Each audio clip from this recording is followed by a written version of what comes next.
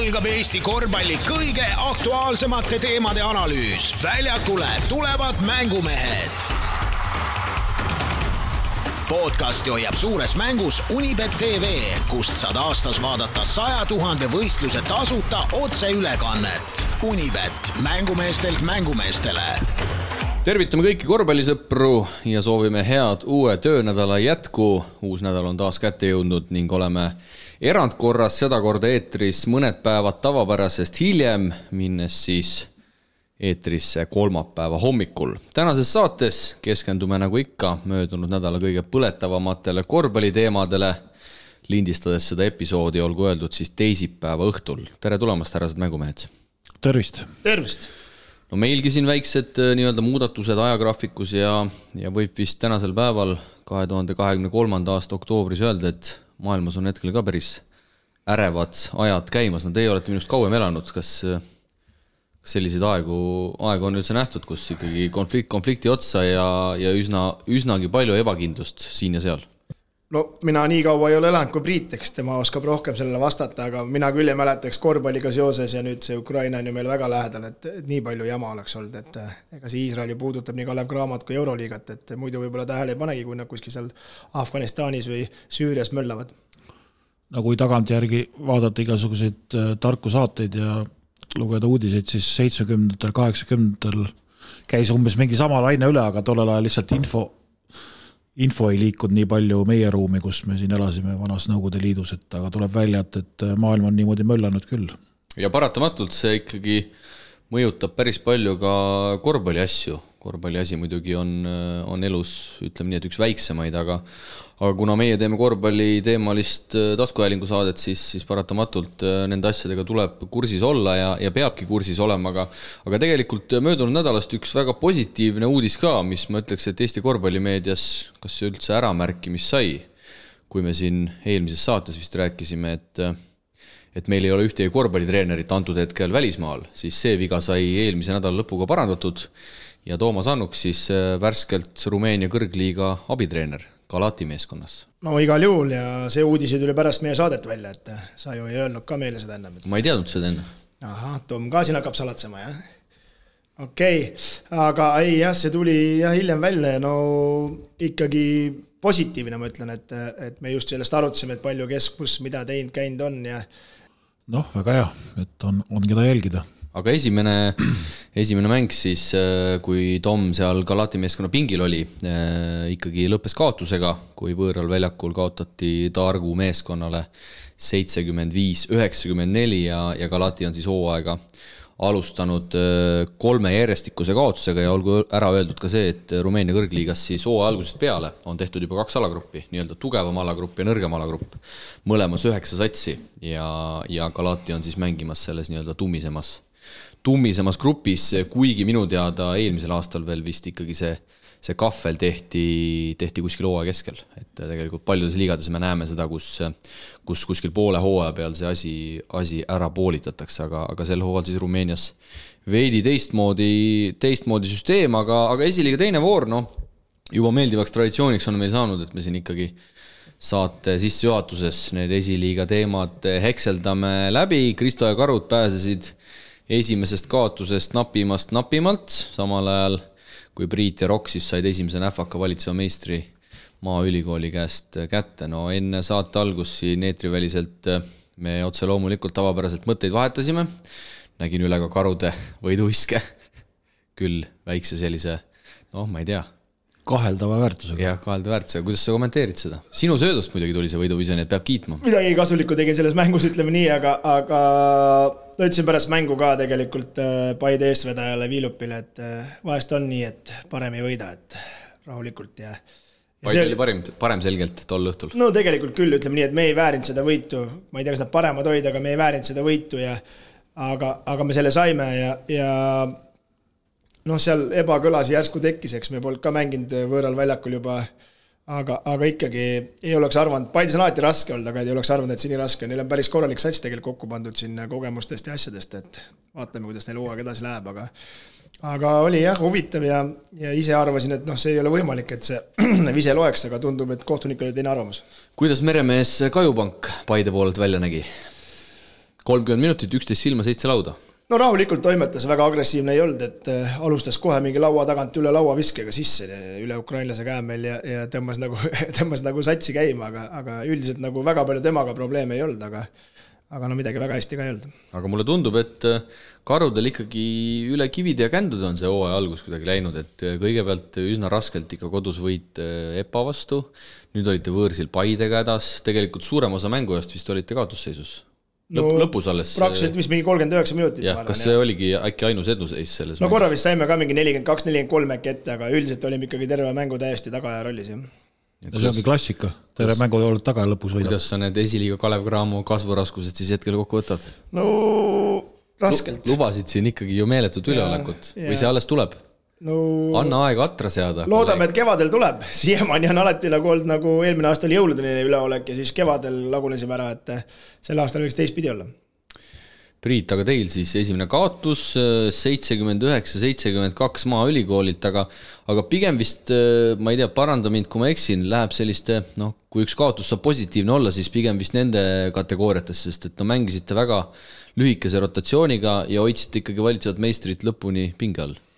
Ei, ise ikka mängis ju romalalt ja vastun oli vähe tublim, et ma ei ütleks, et seal midagi niisugust erilist oli, aga jah, ise läksime natuke latialt läbi.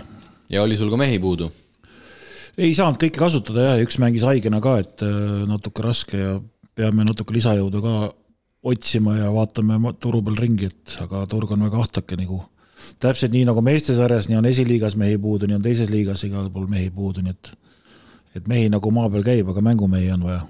Ja reedel siis Jüri spordihoonesse sammud seada, Raekost tuleb vastu ikkagi väga nii-öelda paberi peal korraliku nimekirjaga. Paberi peal on neil nimesid kõvasti, aga vaatame, mis platsi peal juhtuma hakkab. Aga see täpselt sama jutt, nagu karudel ka paberi peal on nimesi küll, aga kuidas need mängima panna, see on teine küsimus, eks ikkagi lõpuks treeneril peab olema visioon, tundub, et Priit juba teist aastat siin tõmbab kübarast väikest õlekõrt välja. Ja teie siis koduses Kadrina spordikeskuses ka reedel võtate vastu Indrek Ruudu juhendatava Rapla korvpallikooli? Jah, saab Rapla ja Viimsi tuleb ja siis tuleb Priit juba ise. 27. siis? Jah, 27, jah. Aga esiliiga osas meil on siin tulnud üht-teist ka kuulajatelt ja nagu me teame, siis meie Twitter on siin, me enam vist ei olegi Twitter või nüüd on X vist. X on jah, nii et ärme eksi. No nimetame teda ikkagi Twitteriks, kõik teavad seda selle nime all. Ja Piibu Paul on siis meile siia märke pannud, et saate ehk järgmises saates arutada esiliiga ajakava üle. Et mängupäevad ainult kolmapäevast reedeni, rahvas ei pruugi nädala sees pärast pikka päeva saali jõuda, eriti peredena. Siin on vist mehed lihtne vastus, et teie jällegi ei taha nädalavahetuseti marm mängida. Või tahaksite? Ei, see ei ole üldse meisse ei puutu, see on sellepärast, et nädalavahetusel on planeeritud kõrgema liiga mängud ja kuna kohtunikke ei ole ülearu, siis on lihtsalt tehtud siuke otsus, et madalamad liigad mängivad nädala sees ja suuremad liigad siis nädala lõpus. Ja kuigi samas, eks need suuremariiga mängud meil siin satuvad nädala sisse ka. Sellel aastal tegelikult on nagu isegi päris hästi, et enamustel ongi ikkagi mängud neljapäev reedel, ei ole neid kolmapäevasid ega teisipäevasid väga palju. Ja see on juba päris head mitu aastat on see minu meelest see neljapäev reede olnud. Et siin mõned satsid on küll vahepeal mänginud ka kolmapäeviti, ma tean, et spordigümnaasium mingi hetk, kui ma eksi, mängis kolmapäeviti. Aga nüüd, nagu sa tõesti ütlesid, just see reede on selline hästi põhiline päev, et seal kipub hästi palju neid. No tegelikult selle aastal on minu arust nagu veel paremaks läinud. Tallinna Kalev on neljapäev minu arust, eks. Audentes on neljapäev. Enamus on reedel, jah. Jah, aga niimoodi enam-vähem 8-4. Ei, Maaülikool oli ka reedel. Oli ka reedel, jah? Ikka. Aga ma olen ikkagi üsna kindel, see Priidu point ka kohtuniku osas on kindlasti õige, aga ma usun, et mängijad ei oleks huvitatud ka nädalavahetusteti mängimist, et nad teevad seda ikkagi ju no seda tehakse töö kõrvalt ja reede on täpselt siuke paras päev, et lõpetad selle nädala ära ja siis paned edasi. Ja nii on, esmaspäeval jälle trenni. Ja üks küsimus ka, mis on, ütleks, esiliiga teemaline ja kuna ta nii on, siis võtame selle siit kohe sissejuhatuses ette ja küsib siis Toomas Kiis nimelt. Hakkasime siin isekeskis ka arutama jällegi eetriväliselt, et kas Toomas Kiis enam kõrgliigat vilistab, aga jõudsime järeldusele, et vist ikkagi enam ei vilista. Aga igal juhul, jah, siis tubli kohtunik küsib, et tere mängumehed, jõudu ja peale hakkamist Eesti parima spordipodcasti tegemisel. Risto punastab. Hooaja alguses arutasite eelmisel hooajal kinga saanud treenerite osas. Endale meenus, et eelmisel aastal kohe hooaja alguses sai Läti poolelt Toomas Kersis Valmiras Sule Sappa pärast 5 esimest kaotust. Näe õigus, see jäi meil siin tõesti mõned saated tagasi märkimata, et ikkagi eelmisel hooajal ka Eesti-Läti liiga poolt üle 1 treeneri kinga sai. Huvitav kuju, käis Tartu noortesüsteemist ka korra läbi paar aastat tagasi suur kohtunike jutumärkides sõber. Tegelikult tahtsin uurida, et kas on plaanis tõstatada Siim-Markus Posti personaalküsimus suuremas mahus. Eestis muidugi avatud kaartega raske rääkida, sest kõik teavad kõike, aga kuidas ikka nii läheb, et koondisesse valitud meest keegi kõrgliiga satsidest endale ei taha. Teine küsimus tema puhul on see, et mis alustel ta üldse koondise juurde kaasati. Loodetavasti teeb mõttemaailmas mõned korrektuurid ja leiab ennast uuesti kuskil kõrgemas satsis. Teoreetiliselt parimad mängiaastad peaksid alles ees olema. Edu, Toomas. No ma ei oska öelda praegu siin, miks ta sinna sattus ja miks teda keegi ei taha. Me oleme siin ju arutanud ka, et võib-olla tema see palgalipik on liiga kõrge ja käib üle jõu Eesti mängijatele või ega inimese pähe ei näe selles mõttes. No teades seda palgalipikut, ma olen sellega suures plaanis kursis. Ma ei ütleks, et see on nagu, mina isiklikult ütlen, et Post on väärt seda raha, mida ta küsib. Eks? Ja mina arvan, et siin pigem on nagu see point, et põhimängujuhina Eesti võistkonnad teda selle raha eest ei taha, aga varumängujuhina selle raha eest klubidel lihtsalt ei ole raha, nad võtavad lihtsalt odavama variandi.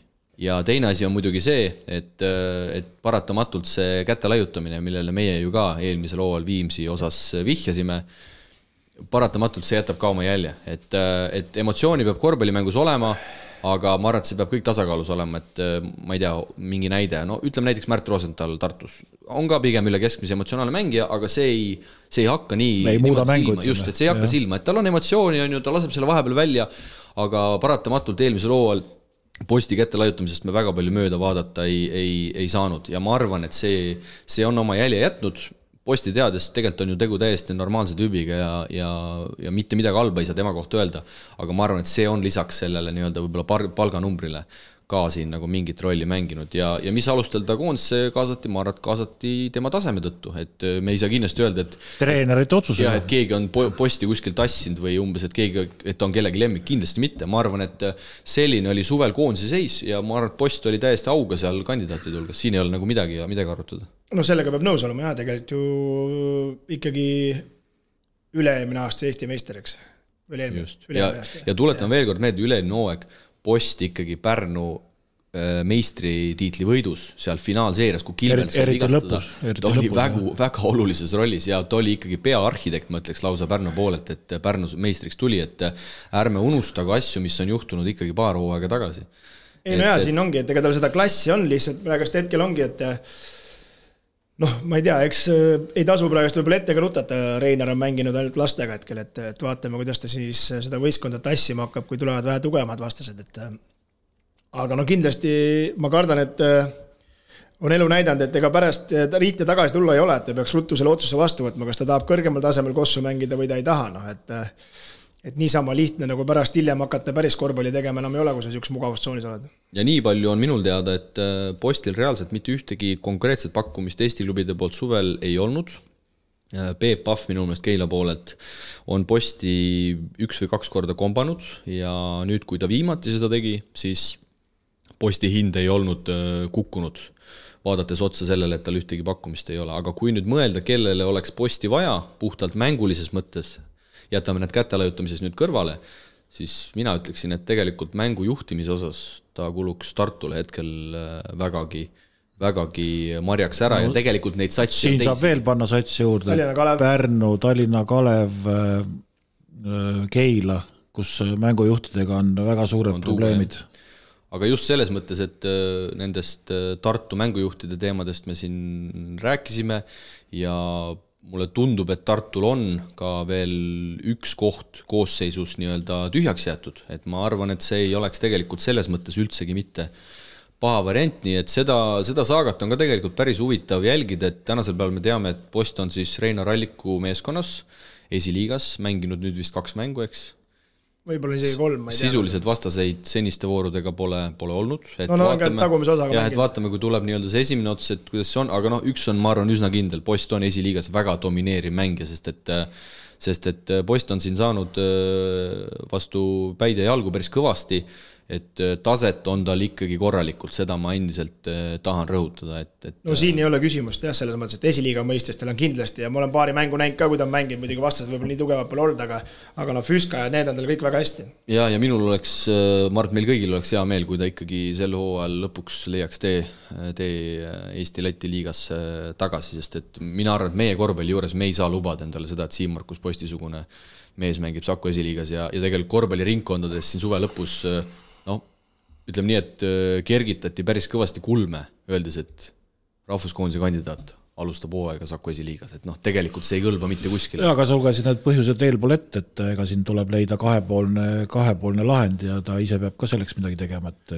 kui kõik ümberringi tahavad ja siis ta ise on niisugune kahe vahel, ütleme, või ei leia nagu seda lahendit, siis on ka nagu raske. No, selge on see, et üldiselt oleks vähemalt minul, ütleme, kui korvpallifännil, ütleme, oleks suva, kui ta oleks 32-3 aastane vend, eks, aga ta on ju noor mängi alles ja ta on ju vana tammel. 27 pakkum puusalt praegu. Nii noor ei ole nagu Kaasik. Või 28. Kaasikust on vanem, jah. 30-aastas Kaasikust on noorem ikka, jah. Aga lihtsalt nagu, et seal on ju veel parimad aastad tegelikult oleks eestal alles. Ei no, tegelikult me jõuame jälle väga ammuste aegade probleemide juurde, mis on täna õhus, ütleme, või millest me oleme ammu aegade rääkinud, on see, et kas mängija tahab kuskil edasi areneda, kas ta on agent, kas ta tahab välismaale saada, kas see muu elu, mis ta ümbritseb, mingid muud ärid, businessid, ütleme, kas seda takistab tema välismaale minekut või ei takista, eks ju, et siin on neid küsimusi väga palju, mida võib-olla meie ei tea, aga et kui siin kodus keegi ei taha, no siis sellise mängija puhul võiks ikkagi minna proovima kuskile välismaale, aga küsimus on, kas mida sa nüüd valid, läksid siis Vinni, et kas see nüüd viib su pildile või? Ma arvan, et see ei vii pildile. Praegast ma ise mõtlen isegi, ütleme, kui me siin räägime, miks mitte Kalev Cramo võiks teda võtta mingil määral isegi seal back-upi või kas Rannulaga häda läbi või? Eiko Rannulaga seal Pärnus Raksu mindiga või? Ei, sellest ei saa ju öelda, et nagu Raksu mindi, nad võitsid koos Eesti meistritiitli, eks. Aga me mäletame ju, et ka seal oli omavahelist klapp oli raske, jah, omavahelist tobisemist oli päris palju ja ma arvan, sellepärast ma ütlengi, et see on nagu kahepoolne teema, eks, et ega see ei ole ainult Eiko teema, eks. Ja, et ma arvan ka, et mingis mõttes ma ei tea küll tausta, aga ma arvan, et Eiko ei vitsi sellega võib-olla lihtsalt enam nii väga tegeleda. Viimsi osas, kus ta ju eelmine aeg mängis, ma arvan, et siin on lihtne case, lihtsalt raha ei ole, on ju. Tallinna Kalevi mõttes ma arvan tegelikult ka. Ma arvan, et Tallinna Kalevil ei ole sellist raha Postile maksta, et ma arvan, näiteks see Kelvin Robinson, kes põlevvigastusega nüüd välja kukkus, ma pakun puusalt, et odavam kui Post. No kindlasti, eks ta oli üks Tallinna asjapulkades ütles ka mulle, et jackpot selles mõttes. Muidugi on see, et kui see virvar jälle pihta hakkab, siis kui me lööme kevadeks need summad kokku, siis tuleb Post, ma arvan, odavam, kui see kamp kõik läbi lasta. Nii on.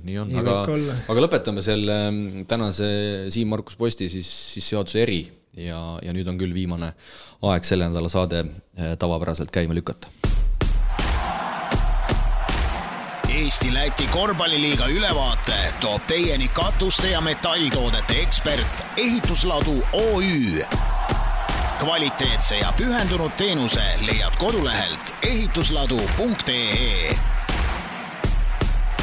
Eesti-Läti korvpalliliiga möödunud nädal tõi täpselt kokku 10 mängu, aga enne, kui me nende mängude juurde läheme, siis mehed, kuna meil on tulemas mälumäng Unibeti spordibaaris 27. oktoobril, siis paras hetk on üle vaadata teie teadmised Eesti-Läti liigast, mille meil on juba 6 hooaeg käimas ning me oleme ka ise omajagu viimaste hooaegade jooksul neid asju siin arutanud, ehk siis väike üllatav trivia teile kahele siia saate esimesse ossa. Tundub, et sul seal puhkusel oli palju aega. Ja otse loomulikult teile saadetud tänase saate skripti see sisse kirjutatud ei olnud, sest muidu poleks tegu ka üllatusega, aga teil ei ole mõtet seda Eesti-Läti liiga lehti üldse lahti teha, sest sealt ei ole neid vastuseid ja sealt ei saa. Nagu sa tavaliselt tead, mina tean neid vastuseid. Aga jah, mälumäng siis ja mul on täitsa rõõm tõdeda, et mis meil on nüüd. Meil on veidi enam kui 2 nädalat mälumänguni jäänud ja 15 võistkonda on juba kirjas.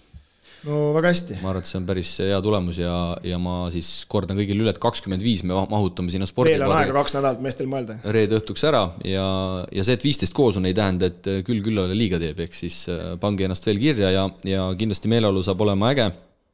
Mäng on siis välja töötatud mälumängu eksperdi Jaan Alliku poolt ja pärast mängu siis Panathinaikose Baskonia Euroliiga kohtumine, mis pärast avavooru ikkagi tootab tulla ka päris tuline, nii et on veel aeg ennast kirja panna ja näeme siis 27. reede õhtul juba Unibeti spordibaaris, aga mehed teile siis ma sain kokku 7 küsimust ja Need puudutavad siis natukene seda hooaega ja need puudutavad natukene ka siis kõiki 6 hooaega. Ja katsume siis ennast valmis panna ja lepime niimoodi kokku, et paugutama Kristo ei hakka. Et ma küsin küsimuse ära ja siis on üks vastuse variant. Selge on see, et Priidu ma panen... Ja kui see üks vastuse variant ära tuleb ja te kumbki pihta ei saa, siis ma annan ühe vihje. Ja siis on jälle mõlemal võimalik üks pakkumine teha. Nii et ära pakku 6 nime ja siis arva, et ma sealt lihtsalt selle ühe ära võtan. Lihtsalt see oli nagu infoks, et ma ei peaks hakkama... Miks sa vahelt minu otsa vaatad praegu, kas Priit on nii tagasihoidlik, et ta nagu nii pakku? Aga nüüd ma annan teile variandi, et kas me alustame selle hooaja küsimustest või me pigem vaatame... Vahet ei ole, me vastame kõik ära. Vaatame tagasi. Ei ole mingit vahet. Tuleb ikka tagant. Ja lepime siis kokku niimoodi, et kuna Priit on ikkagi vanem kolleeg, siis tema alustab esimese küsimuse vastamisega esimesena ja siis teise saad sina ja niimoodi siis pendeldame. Et Priit on tasakaaluks inimene, sina oled ikka impulsiivne. Ehk siis võtame rahulikult. Nii, aga tagantpoolt ettepoole ja alustame siis viskeblokeeringute osas. Väga oluline mänguelement.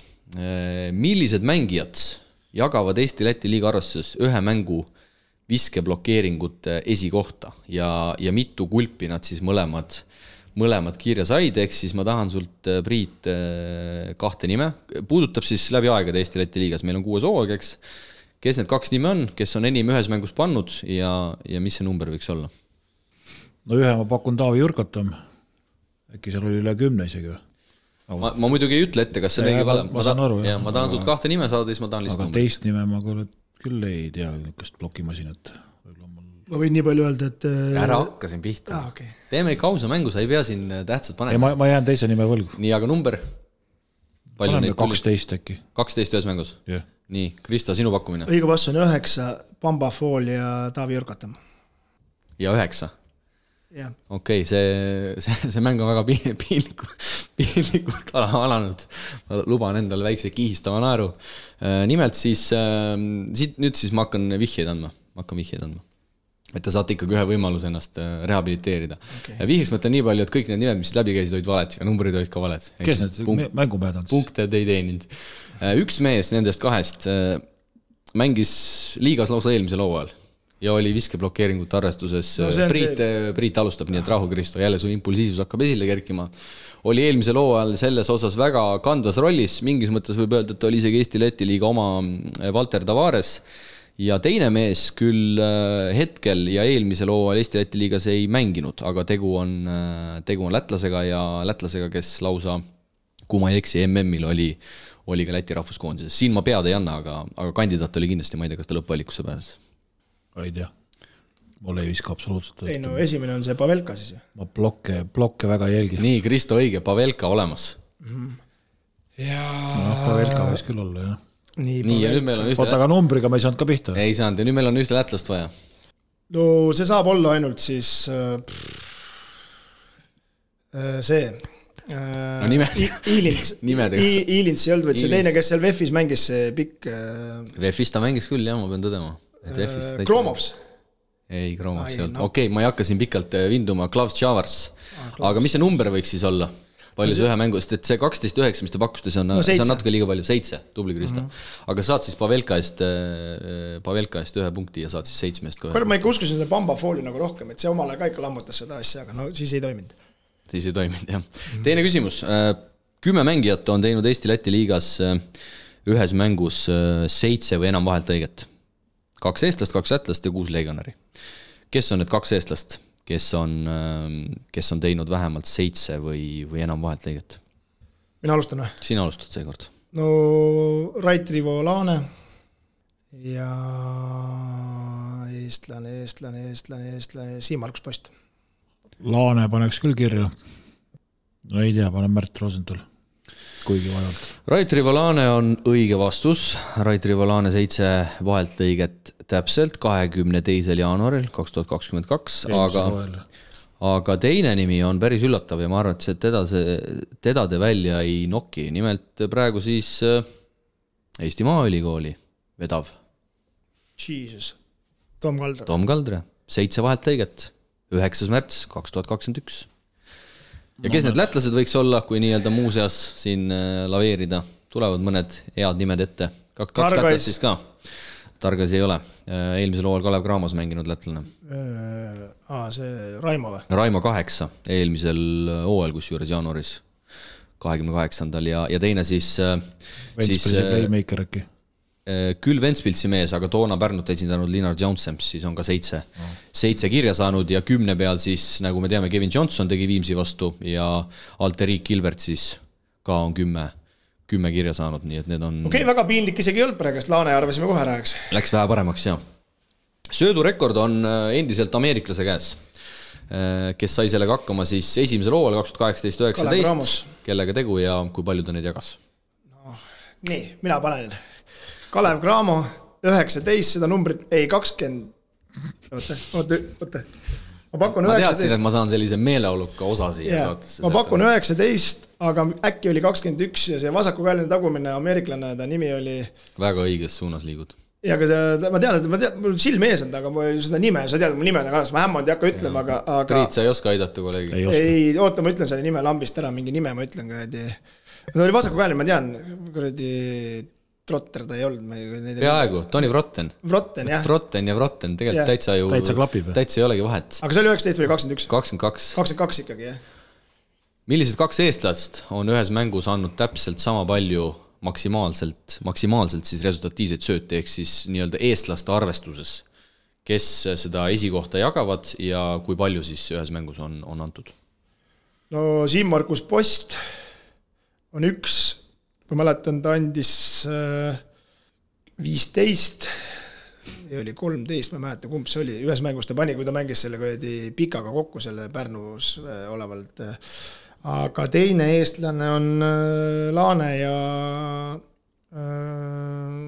13. Nimed paneks sama, aga numbritest pole õrna aimugi. Post ja Laane, tubli Kristo, 15. Ja Post on kus juures teinud 15 söötu 2 korda ja mõlemad siis Pärnu särgis minule teada olema. Selle Plausiga mängis kokku, see ma mäletan, mis pani neid kui laks ja laks. Nii, aga järgmise küsimuse algus anname siis Priidule. Aga nimed ma oleks panin samalt. Sa oled kõvasti Kristo esile kerkinud, anname need Priidule alustuseks sõna. Ühes mängus maksimaalselt nopitud lauapallide arvestuses on esi-8 vaid üks eestlane. Kellega on tegu ja kui palju ta neid ühes mängus kätte sai? Eesti mees ühes mängus, üsna palju lauapalle, ma võin öelda, et tegu on pigem number 4 positsioonil. Äkki oli kangur või? Mis ta siin korjas mingi hunniku ju? 10? Ei olnud rohkem, 14 palju. Ei, see on ikka madalad paned praegust. Sa pane rohkem. Ma tean, kes Eesti liigas omal ajal pani, aga ma pakun siis, see on nii naljakas, kui see pole, ma pakun praegust 17 ja Mihkel Kirves. Vot Mihkel Kirves on hea pakkumine. Mihkel Kirves on saanud kätte 18 lauapalli. Sellest ei väheks. Ja seda 2019. aastal ilmselgelt Pärnu särgis, aga üks mees on ühe enam võtnud. Ja ma võin öelda lihtsalt vihjeks, et see mees, kes ühe enam võttis, tol hooajal see mängija tuli selle meeskonna koosseisus üllatuslikult Estikatel õvemedalile. Jesus, see on siis... Janar Talts. Peaaegu, Karl-Johan Lips. Ma teadsin, et sa Janar Taltsi pakud. Tallinna Kalevi särgis siis Karl-Johan Lips 19 lauapalli, aga kelle käes mehed võiks olla üldse lauapallide rekord Eesti-Läti liigas? No seda nimeda kindlasti ära ei arva, see mängija tänavusel hooajal on liigas tagasi. Eelmisel hooajal, kui ma ei eksi, mängis ta Poola esiliigas. Ja tegu on, ma annan nii palju ka veel vihjeks, et ta tegi seda Valmiera meeskonna särgis.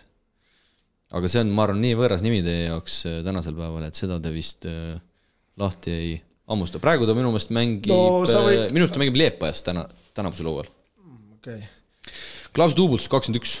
No Duubultsi nimi, ma arvan, ütleb küll. Ja Valmeres ma mäletan küll, et ta oli seal noorena kõvasti lammutas ringi. Ja. Palvin eelmisel hooajal võttis 20 ja Rakvere Marissevitš võttis ka 20.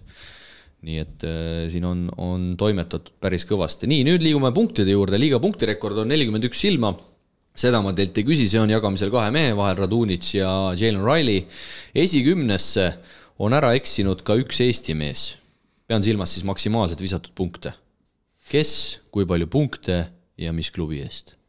No Priit, sina seda peaksid nüüd, Priit, sina küll teada. Ma mäletan, see kuskil oli, aga ma... Ei, see on kindel vihje, miks sina seda teadma peaksid. Eesti-Läti liigas. Eesti-Läti liigas, üks eestlane, Gregor. Ta on siis tänasel päeval 5. TalTechi vastu. Skolka. 33. Kristo, kas oskad parandada? Kes Gregor? Armet? Hermet. Gregor Hermet. Kõik muu oli õige. Number oli 36. Ei olnud, see oli 38. 38, tubli Krista. Okay. Radunits Rally 41, Cameron Rundles Ventspilsi eest 2020 40, Liepaja mees Johnson 2018 39 ja Hermet on siis hetkel selles arvestuses 5. kohal. No Gregor Hermet 38 silma. See käis ju meil läbi. Mis potentsiaal seal tegelikult peidus on? Jaa, aga see käis meil läbi ükskord saates ka, kui sa sama triviat tegid ja ütlesid, et üks eestlane üle 30 punkti visanud ja see oli 2 vist ja Oliver Mets oli ka vist tegi 31 või 2 visanud. Oliver on ka, jah. Keegi tegi selle loel, jah. Ja ainult see 38 oli siis pannud. Ja, okei, nii. Ja nüüd siis tulevad küsimused selle hooaja osas. Tegin veidi statistikat ehk mitu legionäri on hetkel kokku Eesti-Läti liigas. Eesti ja Läti klubide peale kokku. Prometee jätame välja. Seda ei saa vastata, sellepärast, et siin nii kiiresti muutuvad juba numbrid. Eesti-Läti klubide peale kokku. Ja ma tegin sellise asja, et ma arvestasin mängijaid, kes on väljakul käinud ja ütlen kohe ära, et ma lõin sinna sisse ka näiteks Keila Kristiinini, kes küll ei ole väljakul käinud, aga ikkagi temaga peab arvestama. Kas sul on nagu niimoodi ka tehtud lätlaste ja eestlaste omad eraldi ka? Muidugi. Okay. Aga palju kokku on kõigepealt, öelge mulle? Kokku on siis ma ütlen siis arvuti kokku. Mina alustan või? Vahet ei ole, see on nii lappesse läinud siin. Okay. Juba esimese küsimus, ma sain aru, et mingit punkti arvustust siin ei ole mõtet pidada. Ei, no mina juhin, mis seal on. Praegu pane vale vastuse. Lätis on 11 ja Eestis on 27 ja 38 kokku. Eestis rohkem. Ehk siis Eestis rohkem kui, mis sa ütlesid, 27? Lätis, mis sa ütlesid, 11 või? 11, jah. Lätis on ka rohkem. Aga ütle midagi. Palju sa pakud siis, mis numbri? Ma panen Eestis on 33 ja Läti paneme 16. 48. Nii.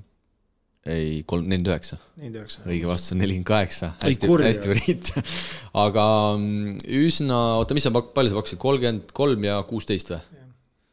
Eesti võistkondades 28 legionäri ja Läti klubides hetkel 20. Ehk siis ma ütleks, et see suhe hetkeseisuga, kui Tallinna Kalev pole veel võib-olla päris paugutama hakanud, siis see suhe on päris hea. Aga aastad me võtame selle tiitli endale. Okei, siis ma isegi ma panin päris hästi tegelikult. Ja loen ette ka. Rapla, Keila, Pärnu, Kalev 5, Tartu 4, Kraamo 3, Viimsi 1, TalTech 0 ja Läti pooled VEF Valmiera 5, Ogre 4, Ventspils 3, Seeli 2. TalTech ei ole 0. Üks lätlane oli kirjas. See Eesti-Läti liigas ei ole kirjas, karikat ei arvesta. Ta ei ole mänginud, ta on esiliiga poiss. Läti ülikool 1, seal on üks Ukraina poiss sees ja Liepaja 0, ehk siis mõlemas liigas on üks võistkond, kellel ei ole legionäri sees. Nad peaaegu jäin vahele, aga ikkagi ei jäänud ka. Nii, aga veel jätku küsimus. Viimane, siis jätan teid rahule. Kui palju ukrainlasi mängib Eesti ja Läti klubides kokku? Jälle Prometee väljaspool arvestust. Ja kuidas nad jagunevad Eesti ja Läti klubide vahel? Palju neid kokku on kõigepealt? Eestis on 6. Ei, rohkem. Viimsis on juba 2. Viimsis on 2 Ukraina noort. No jah, kui sa nii võtad. Ei, no mismoodi ma võtan siis? Nii, aga lööge nüüd kokku. Pange suures plaanis praegu... 10, 4, 14. Kui esiliigat ei arvesta. 14, ehk siis Eestis 10 ja Lätis 4. Ja. Priit rohkem vähem. Lätis on ikka rohkem. Arvad, on rohkem kokku? Ma arvan küll. No ütle midagi, muidu see saade venib väga pikka. Panen 5. Lätis või? Ja. Eestis? 10, 15, rohkem. Mina sain kokku 10 üldse. 7 Eestis ja 3 Lätis. Sain mina igatahes. Kui ma Prometei välja jätsin, Eestis peaks olema Sevtšenko, Kovliar, Müronenko, Kozak, Tikhonov, Šundel ja Kovalov. Ja siis on, Viimsis on rohkem. Ja Viimsis on veel. Vabandust, ja see Lišina poiss. Ja siis on 8. See käis ka platsil. Ja siis on 8. Aga rohkem ei tohiks küll vist Eestis olla. Ja siis on 11 ja 8-3 peale lõks suhe. Ja Läti poolet ma käisin koosseisud läbi ja mina nägin seal 3 Ukraina poiss. Üks on Läti ülikoolis, kui ma ei eksi, üks noorkutt on Ogres ja üks oli Valmieras. Ja rohkem mina neid sealt ei... Ventspilsis ei olnud? Ei, Ventspilsis ei olnud. Ventspilsis on tänasel päeval muud ameeriklane, siis on mingi Balkani poiss seal ja nüüd tuli veel üks ameeriklane juurde, aga selle juurde me täna jõuame. No, algus oli teil jube rabe mehed. selle kulpide osa ma lõikan välja. Selle kulpide osa ma lõikan välja, et te seda Pavelkat ikkagi ära ei nokkinud, aga sealt läksite juba tublilt. Ei, no sa oled ka hea saatejuht, see on siuke kaval küsimus, vaata. Ilusa tandemina liikusite edasi. Ükski vendi pane mälumegi küsimus, et kui eelmine aasta Pavelka pani 2 korda rohkem kulpe, kui üldse elus seal kokku pandud on, et siis Pavelka pani. No, arvasid paneb stabiilselt, vähe kaupa, aga reks ei tee. Nüüd aga Eesti-Läti korvpalliliiga ja mis mehed siis viimase nädala jooksul teie jaoks, ma ei tea, kas siis parimad mängud või kõige kõnetavamad mängud olid? 10 neid siis kokku oli. No kõige kõvem seis on see, et ainult üks võistkond on ilma võiduta. Sellist asja pole ka ammu olnud. Nii ta on. Siin on vahepeal olnud nii, et istume siin mingi 7. voorus ja 2-3 võistkond on ikka nulli peal. Ainult Läti ülikool pole siis silma pähe saanud ja kohe varsti hakkavad mängima, äkki võidavad. Ja teine üllatus on see, et Liepajavel pole näiteks kaotanud, kui Läti poolt vaadata. Ja osad mehed panidki Liepaja siin põhiturniiri arvestus kõrgele kohale. Okei, see selleks, aga noh. Ja no kõige suurem üllatus on ikkagi see, et ikkagi Eesti võistkondade tase ikka kõigub päris edevalt. Aga hakkame siis tagant otsast pihta. Te olite ise siin üleeile siis kohal nimelt Nordi spordijoones, kus oli siis meil telemäng ja vaat sulle ikkagi üllatust, Mard, me peame ütlema, sest et noor Viimsi meeskond võtab hooaega hästi alustanud Tallinna Kalevi võõral väljakul ära 69-56. Ma ise elasin sellele mängule kaasa teleri vahendusel ja ma pean kohe ära ütlema, tahtmata Viimsi noortelt meestelt midagi ära võtta, aga alati, kui ei kommenteeri mängu, vaid vaatad nii-öelda neutraalse pilguga, siis kuidagi mingid episoodid jäävad palju paremini silma ja suudad sellele mängule endale palju paremini keskenduda ja kvaliteet selles mängus oli selline, nagu ta oli ja seda näitab ka ilmselt see, et kui ikkagi Tallinna Kalev suudab Viimsi vastu visata, tänase päeva Viimsi vastu visata 56 silma, siis kui muidu nii-öelda kui favoriit outsiderile kaotab, ütleme, magada ei saa järgmisel öösel, siis selle mängu pealt mõtleks, et Tallinna Kalevi mehed 2-3 ööd võib-olla ei saa magada, et see oli ikkagi päris robustne, mis sealt tegelikult vastu vaatas.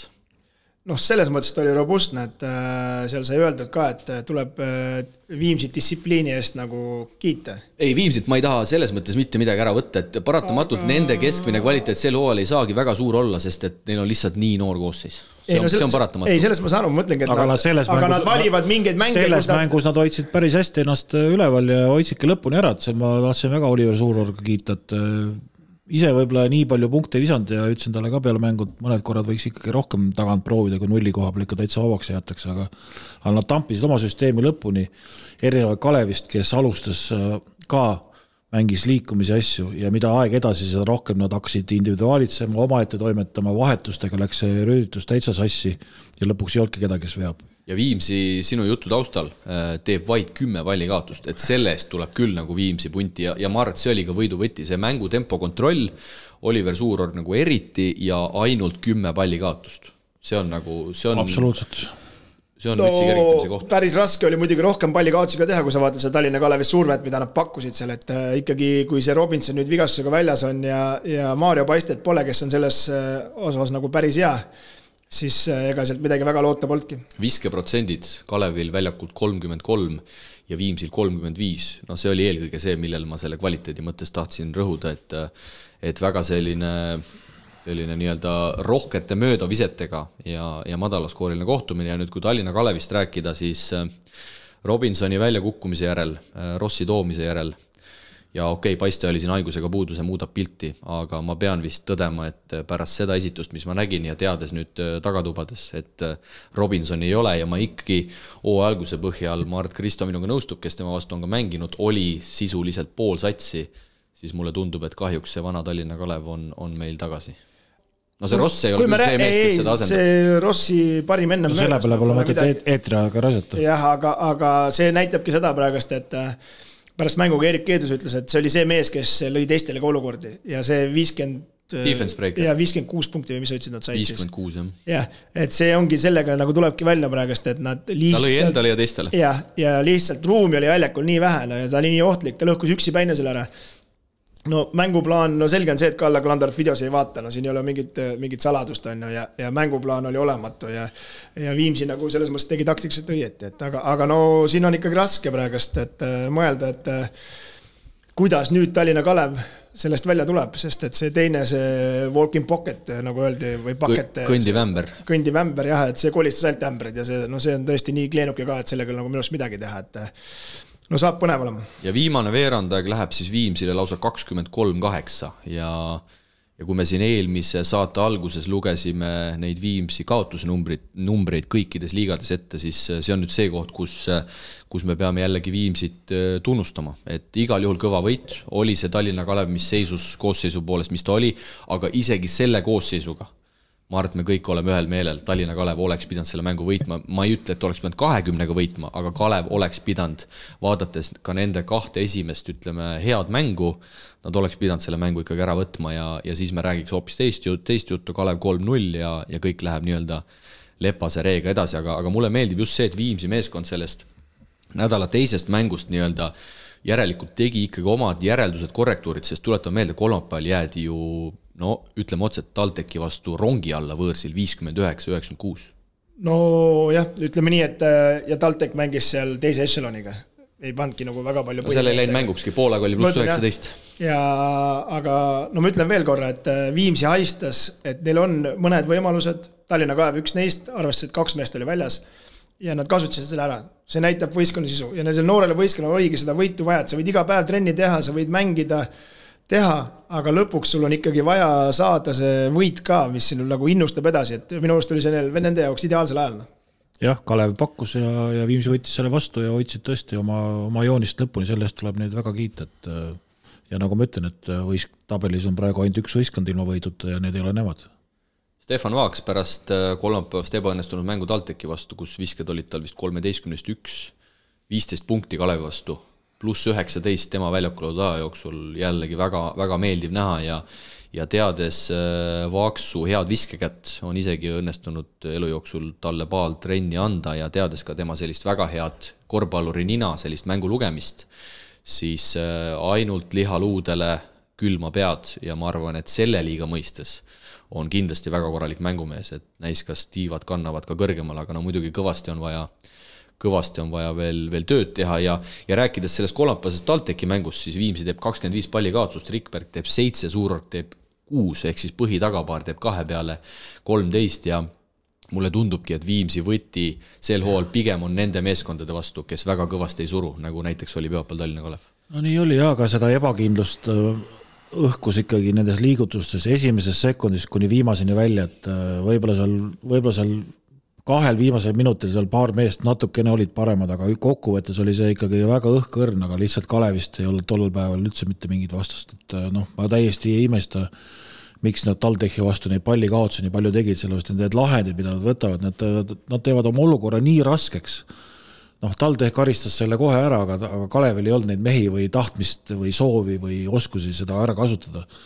Aga selle asemelt võtta vabalt positsioonilt vise, tehakse mingisugused imelisi pöörded ja asju ja ikka täiesti segane värk, aga ma ütlen, selle vastase vastu sellest piisas. No see ongi see, et sa ei tunneta, kus kohas need targetid või mehed on, keda rünnata, et kui sul on ikkagi ilma midagi, Pirk Arop on sul korvi all ja sul on vaja vasta panna see must mees, kes neil seal hüppab ja siis teine see ukrainlane, aga sa ei otsi sinna, et niisama edasi-tagasi neil pole mõtet joosta. Ukrainlane Kovalov, mõlemas mängus double-double, TalTechi vastu 16-12, Kalev vastu juba mainitud 18-12, olete mingi pildi ette saanud?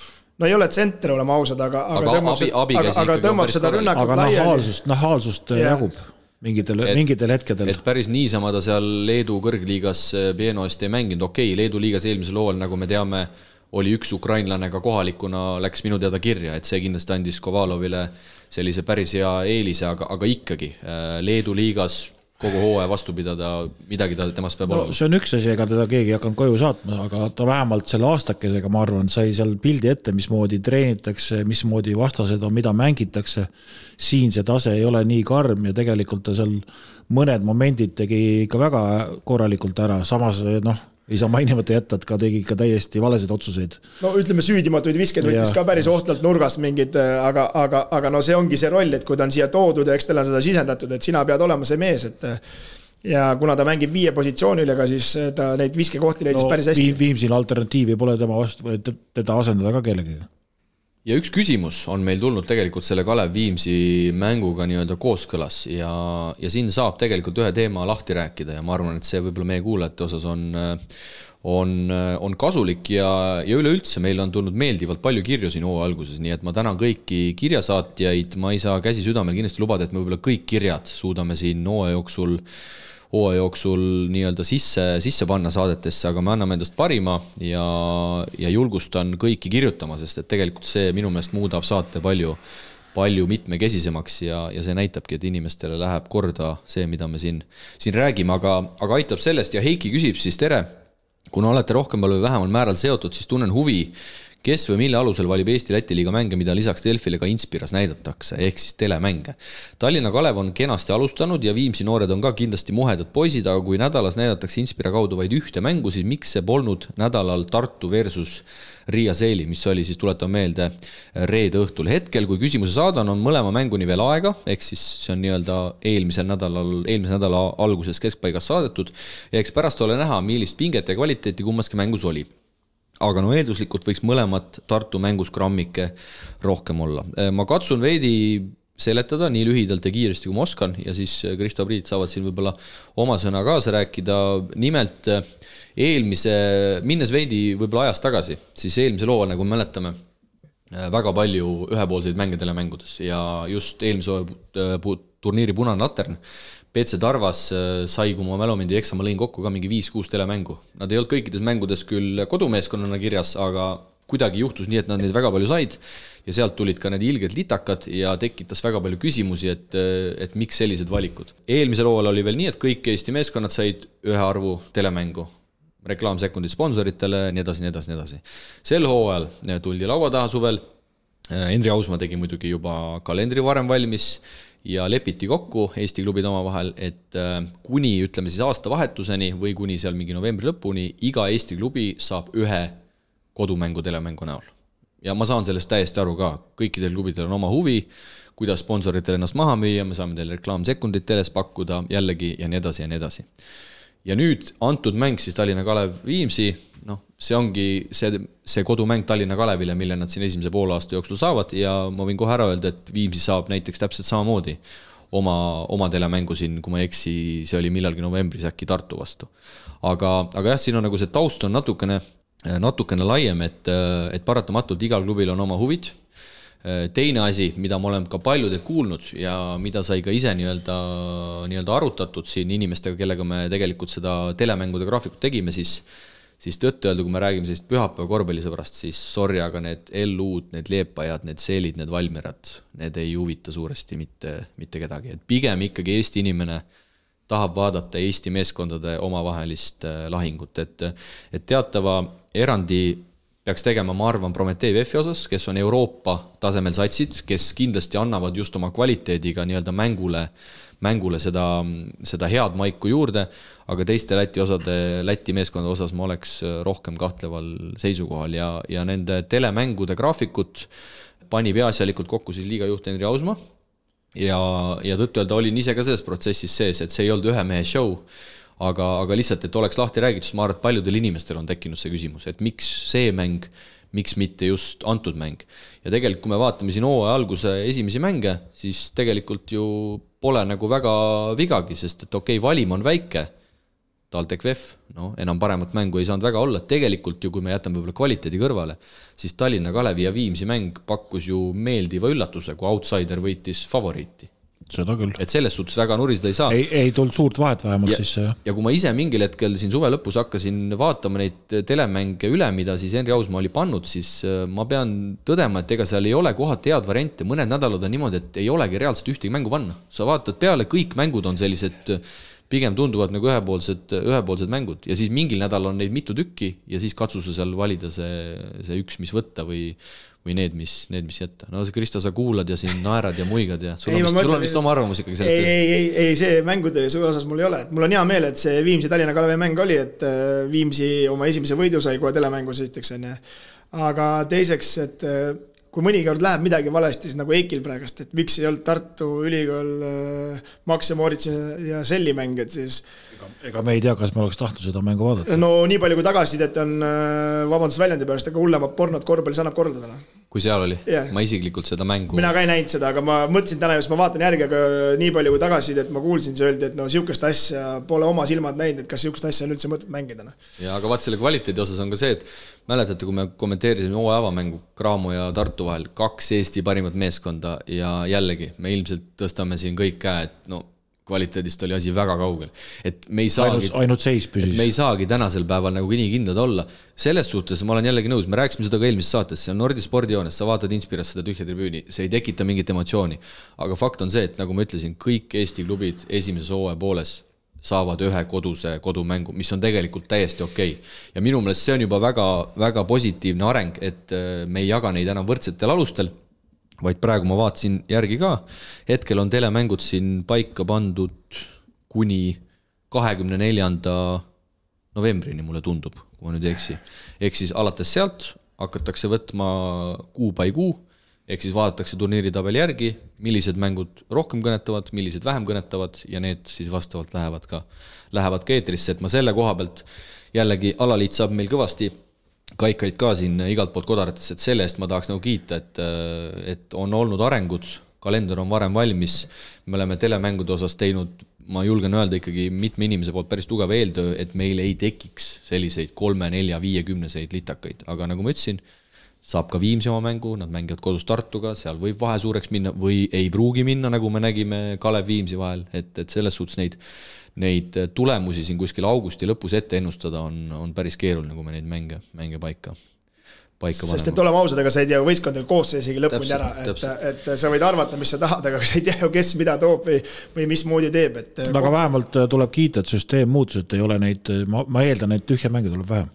Et Kalev Viim samuti, me panime selle augusti lõpus septembri algus paika, me arvasime, et see tulebki nagu enam-vähem võrdne. Et just see sama asi, et hiljem saab nagu reguleerida, et milliseid vastaseid vaadata, et ta tahaks nagu põnevaid ka. Et see on positiivne, et see ei ole vähemalt aasta lõpuni paigas, et hiljem saab ikkagi tarkade klubi, nagu sa ütlesid, kus aga kuulud, siis saate ei, seal, mis ta seal nüüd targad on, seal on Henri Ausmaa liigade juht, mina, kes ma siis kommentaatori osa nii-öelda haldan ja siis on seal ka Kristjan Saar, kes siis on ülekannete režissöör, lisaks veel kes peab kogu selle jama kokku panema. Lisaks veel ka Gert Kiili siis turundusboss, et ega seal mingi saladuslik gängs ei ole, aga tuleme siit hea üleminek, Kristo, tuleme selle Tartu Seeli, mis sa ütlesid, pornograafia või ja porno juurde. Hullem veel ütles.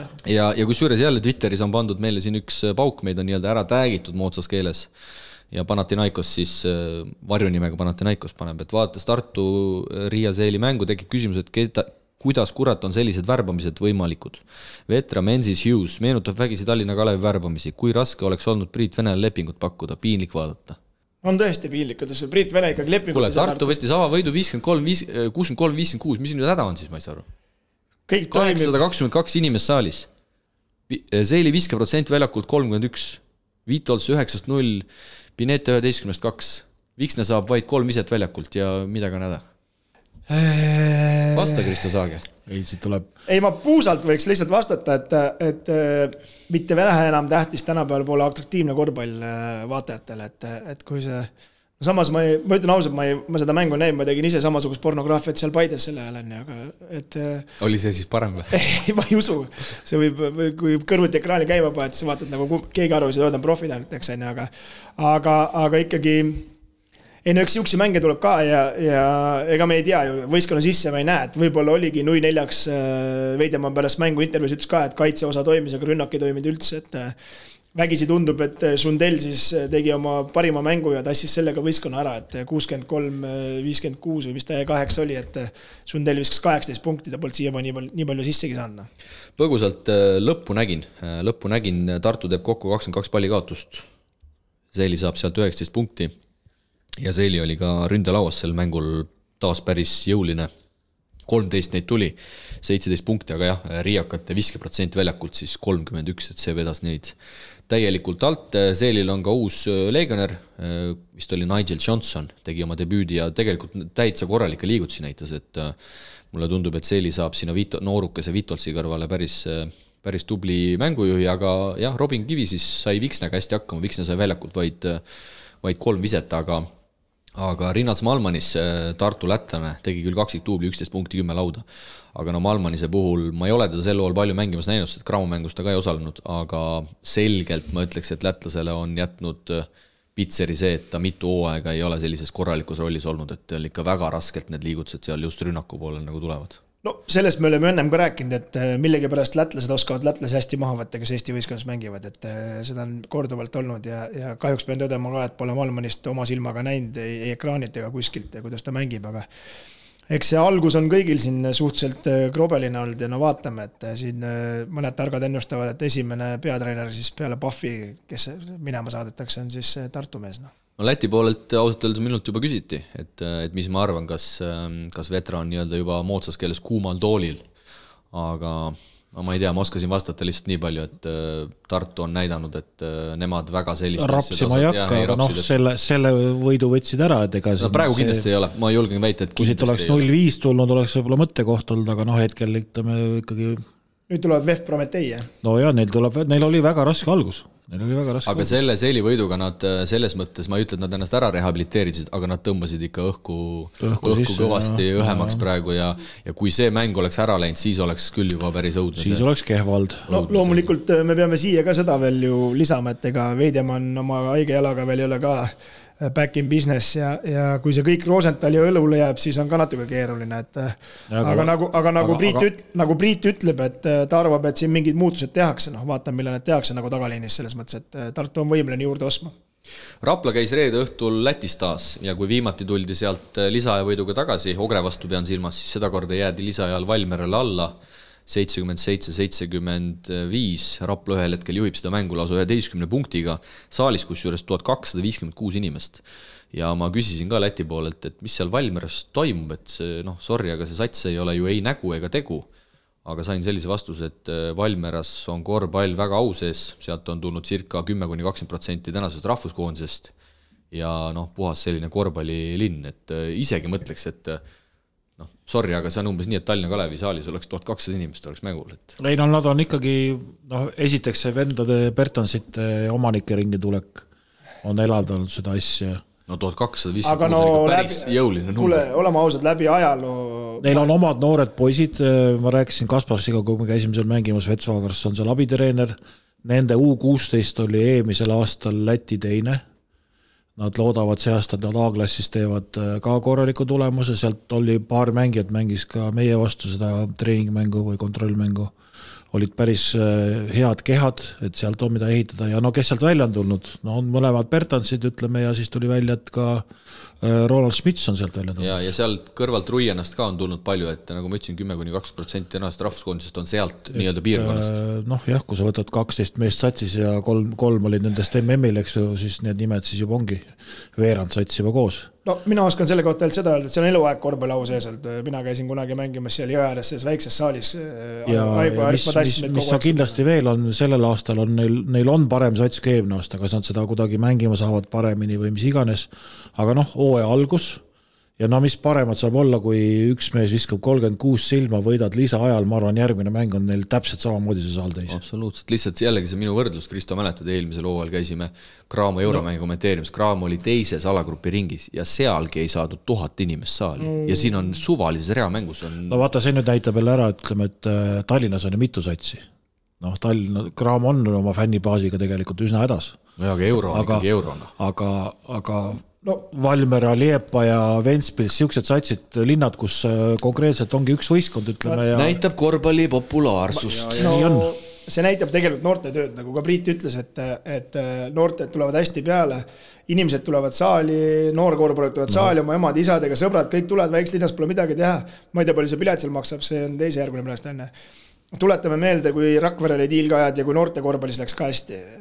Selles mõttes, kui noored olid edukad enne. Praegust on Rakvere noorte korvpallis kõikide vanuste peale kokku on üks U14 esimest divisionis, ülejäänud on kõik madalamas divisionis. Millest me nagu räägime, eks. Ja tänu sellele enam, kui oli Rakveres läks hästi, meil oli ka 700 inimest keskmiselt saalis, mis on Eesti võis, ma arvan, oli päris okei. väga okei, et teil oli praktiliselt ikkagi niisugune tunne kogu aeg, et nii kui Graamo või Rock tuli, vahet ei ole, oli outsider, oli 1200-300 inimest. Keegi on ikkagi nagu kogu aeg vastane ja vilistavad ja teevad lärmi ja kõik nagu toimis. Ja paratamatult tase ongi hoopis teine, aga ma usun, et need on MM-i järelnähud ka natukene. Et kui rahvuskoondisel läheb hästi, siis kodune korvpall tõuseb ka kohe üles, sest et võtame siia kõrvale reede õhtu Ventspils Liepa ja lisaaja mäng 1100 inimest saalis. Okei, nende numbrite õigsuses me ei saa alati 100% kindlad olla, sest ma tean, et VEF eelmisel hooajal oli 300 saalis, oli statistikasse pandud 800, aga ma natukene uurisin ka nende numbrite osas, et kas need ikkagi on tõesed ja pigem mulle öeldi, et need on tõesed. Et jällegi Ventspilsi saalis ka üle 1000 ja samal päeval on mäng. Toome lihtsalt siukse võrdluse, nagu ütleme, palju Paides reedel vaatajaid oli?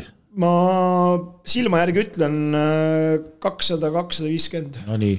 Umbes samasugune number panni kirja, kui me mängisime Maaülikoolis. Rapla sats üle tüki aja mängib esiliigat. Sven Kaldre käis vaatamas, ütles, et ta ajal poleks uskunud, nii palju tuleb inimesi vaatama esiliigat. Järelikult tuleks oma poisse vaatama. Kirjas on 150, tema arvas, et võis nagu isegi rohkem olla, et kui sa võrdled nüüd nagu selle meistesarja satsiga, kus on palju välismaalasi ja kus kogu aeg publiku arv minu arust nagu langeb, kuigi mõni üritab nagu vastupidi väita, siis ta ütles, et see esiliiga fenomen oli ikka väga, väga muljetavaldav tema jaoks. Ei no, see on ju vana. Ja see näitab nüüd see sama, ma ütlesin, Liepa ja kus on need traditsiooniga korvpallilinad. Kus siin segan vahele? Paides oli pilet ka. Aga miks peaks ilma pilet? No vaat, küsingi. Palju pidi kukrud kergendama. Ma arvan, et 5. 4-2, mis on päris tegelikult ka nagu oma jagu. Mis oli vanasti meistesarja tase. Ja, aga ma tean, et Jüris on Raekossul on samuti pilet. Eelmüügist 3 ja koha peal 5. Me vist oleme ainukesed. Vabandust, terminalil on ka 5 euri. Ja, aga samas ma kirjutan sellele tänasel päeval selles mõttes alla sellele 5-kale, et ma läksin sinna Jüri saali vaatama siis mängu akadeemia vastu, tantsutürukud, promootor, DJ, loosimängud, see kõik maksab ju raha. Ma olen nõus, et see on kulu, jah. Jah, et see 5 on, see on see, mida me oleme jauranud. See 5 on ikkagi selline, mis on okei. Tänasel päeval jällegi, mis see 5 eurot on? See ei ole ju mingi, tegelikult see ei ole mingi raha. Kelleks mitte, kelleks küll. Meile on ka nagu öeldud, vaata, et Kadrina Karudele pange pilet, aga meil kuidagi, ma ei tea, süda nagu ei tee, teeme seda loosipileti värki. Eelmine mäng näiteks mängisin Maaülikooliga, ütleme pealtvaatud oli 5-600, 4-600, ma ei tea, suvaline number, ma ei oska täpselt öelda. Lõpuks jäi mängu 140 euri miinusse, saali rent, värgid 140 euri miinusse. Tribu ütles selle kohta, et tegelikult me meilt 40 euri miinusse, rahvas mahtus 2 korda rohkem, aga samamoodi laua eest pead maksma Kadrinas 100 euri, et see on ikka kulu. Ja jällegi see point, et oleneb, mida sa pakud. Kui sats organisatsioon pakub mulle mingis mõttes elamuse, mul ei ole absoluutselt kahju seda 5 ära anda. No tõesti ei ole. No vaat huvitav palju seal Valmeres pilet oli, aga rahvamass selles mõttes on ikka väga, väga tubli saavutus. Aga räägime Kossust ka, muidu me läheme siin kaldume natukene välja. Raplale siis valus kaotus, Obrat Tomic 38 minutit väljakul, 27 silma 10 lauda, aga selgelt pikk mees. Kes teda peaks asendama? Selgelt pikk mees mängib palju, ilmselt idee poolest see Kosnell, kes sealt üliõpilasliiga teisest divisioonist tuleb, aga see praegu ei asenda. Mis siit veel silma hakkab, lisaks sellele, et Rapla oli ühel hetkel juba 11 peal, Rapla kaugvisked 33-7, imetlusväärne, et üldse nii hästi mänguski püsiti Valmera poolelt Ameeriklane Seneca Knight 36 punkti. 77. See oli valus, me läksime ka mängima, see on küll väike kõrvalpõige, aga ma olin valmis Šipolinsiks, Elksniseks, Kaufmaniseks, nendega saime enam-vähem hakkama, see mees vajutas meile ka täiesti korraliku partii ja treenerid ütles ka, et esimene mäng, kus ta nagu natukene avanes, ja ma ütlesin talle ka, et kui ta nii edasi mängib, siis sealt võib tulla mingi tulemus. Ei läinki palju aega mööda. Teised numbrid, mis siit huvitavad on, et Elksnis Kaufmanis hakkasid ka paugutama 25-4-2 peale, eks. Aga Rapla poolelt siis Paasoja 13-1, võtta kinni, et Martin Paasoja, vaatasin seda lõppu ka 13-1 ja lisaks Paasoja kahjuks eksis siis Rapla viimasel rünnakul mõlemal viskel, nii kaugviskel kui ka lähiviskel. Et Martinil oli päris must päev, aga õnneks Kaufmanisel oli sama must päev ka 13-1. Koos Elsnis mulle tundub, et suudab ikkagi ainult Valmeras mängida. 9-9-7 siis tegi oma rea. Okei, kui viskeprotsent välja jätta, siis enam vähem täitsa. Aga siin Rait Livonane ka 37 minutit peab mängima. Toomid nooremal mehel on vaata natuke lihtsam. Ei, seda ma saan aru, aga no Toomitsil selgelt hetkel vahetust ei ole, nagu me rääkisime ka, et siin, kui need esimesed mängu Tallinna Kalevi kaotsid, siis mina ütlesin, minu arvamus oli, et kui Toomits ja Laanet 2-1 on puudu, see on nagu nii üliraske neil, et Prometee käis reede õhtul veel Keilal külas ja Keila tegi täitsa soliidse partii, jäädes alla vaid 15 punktiga 74-89. Prometeil, nagu teame, siin meediast imbus juba igalt poolt läbi, peatreener Ginsburg oli puudu, oli siis poja pulmas Iisraelis, aga nagu teame, mis seal siis juhtus ja sealt ühel hetkel enam Ginsburg minema ei saanud, vaid avastas ennast pommi varjendist ja nüüd siis Ginsburg peaks olema saanud ikkagi Iisraelist välja ja on juba meeskonnaga liitunud. No Keil alustas ilusti ja sealt see soliidne vahe võib öelda, et ka jäi, nagu seal härra Pahv mängujärgselt ütles, et ta seda küll ei öelnud, aga ta vihjas, et selle kaotuse võib panna ikkagi selliste pigem korralike kaotuste lahtrisse, et rongi alla ei jäädud, mängiti soliidselt, pingutati, võideldi. No ma arvan, et pigem rohkem näppude vahele, kui ära kadus. Kui see korra seganud, kolmas veerandaga lausa võideti 25-21.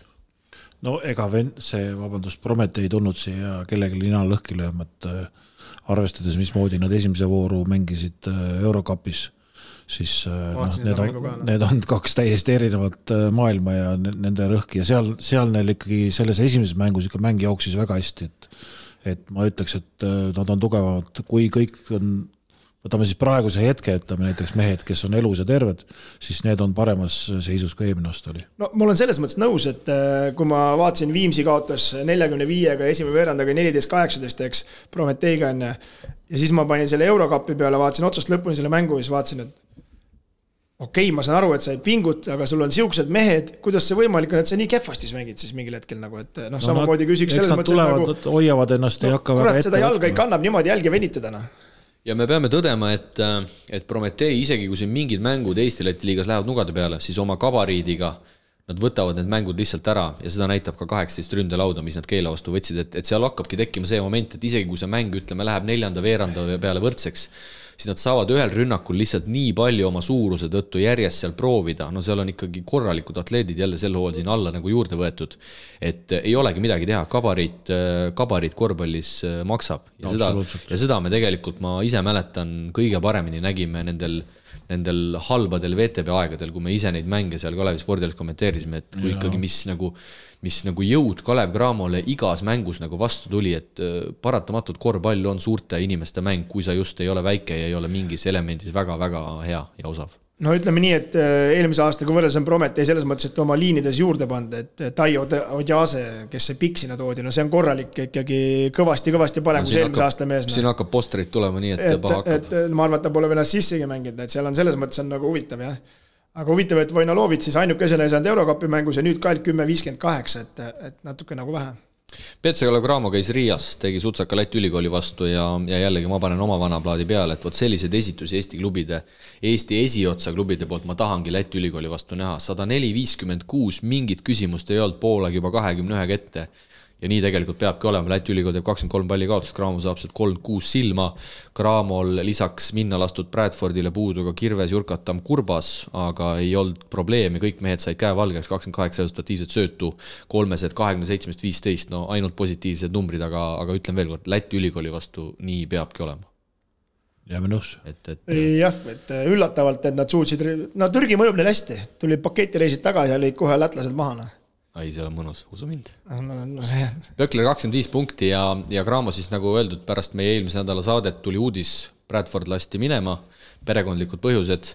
Ramo Kask siin meedias andis mõista, et uus mees on sisuliselt välja valitud, peaks olema ameeriklane, nii et jääme siis lootma, et tuleb hea mees ja ütleme nii, et peab tulema mängujuht.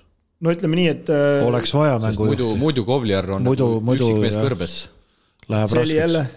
Jälle oli siuke pull, et loed mees minema, perekondlikud põhjused, aga no eeldatavasti seekord vist äkki oli, et nii labaseks ka vist ei minda, et tuuakse lapsed ja mingi perekond mängu, et mingi haiguse pärast ära. Ei, ma ei usu, jah, ma ei usu. Et selles mõttes, aga muidu on ju lahkumised 90% on kõigil perekondi põhjus lõpuks, aga ei võta seda enam tõsiselt. Ja mis ma tahan veel eelmist nädalast välja tuua, me rääksime sellest Valmiera Rapla mängust, aga teisipäeval oli Valmiera Seeli mäng Valmieras, 1407 inimest. nii et mulle see näitab igat omad vastas või kohalikud jälle ikkagi on kõnetavad rohkem, eks, aga mulle ikkagi tundub, et see MM-i 5. koht, see tekitab korvpalli siukse buumi. On see rahvaliiga, teine liiga, esiliiga, Eesti-Läti liiga, see tekitab riigis sellise, ikkagi elu jälle, uue elu korvpalli ja ma ei taha mõeldagi, kui palju neid noori Läti poisse tüdrukuid sinna trenni pärast seda 5. kohta läks või siis selle MM-i või tahab minna ja või siis selle MM-i ajal juba nii-öelda anti need avaldused. Siis Pärnu meeskond on sats, kellest me pole veel rääkinud. Kaotab siis mõlemad eurosarja kvalifikatsiooniturniiri kohtumised ja tõtt-öelda, ma ei tea, kas nüüd väike või suur pettumus, sest et arvestades, et Pärnu sai tegelikult selleks turniiriks, ma ütleks, vägagi mängitava alagrupi, korraldati see turniir ka koduväljakul, siis arvestades, et Pärnu kaotab nii islandlaste Tindastolile 62-69 kui ka Kosovo hõbedale Trepkale 67-77, siis just eelkõige ma ütleks, et see mängupilt ja koduväljakul siis kummaski mängus ei suudetud visata 70 punkti täis.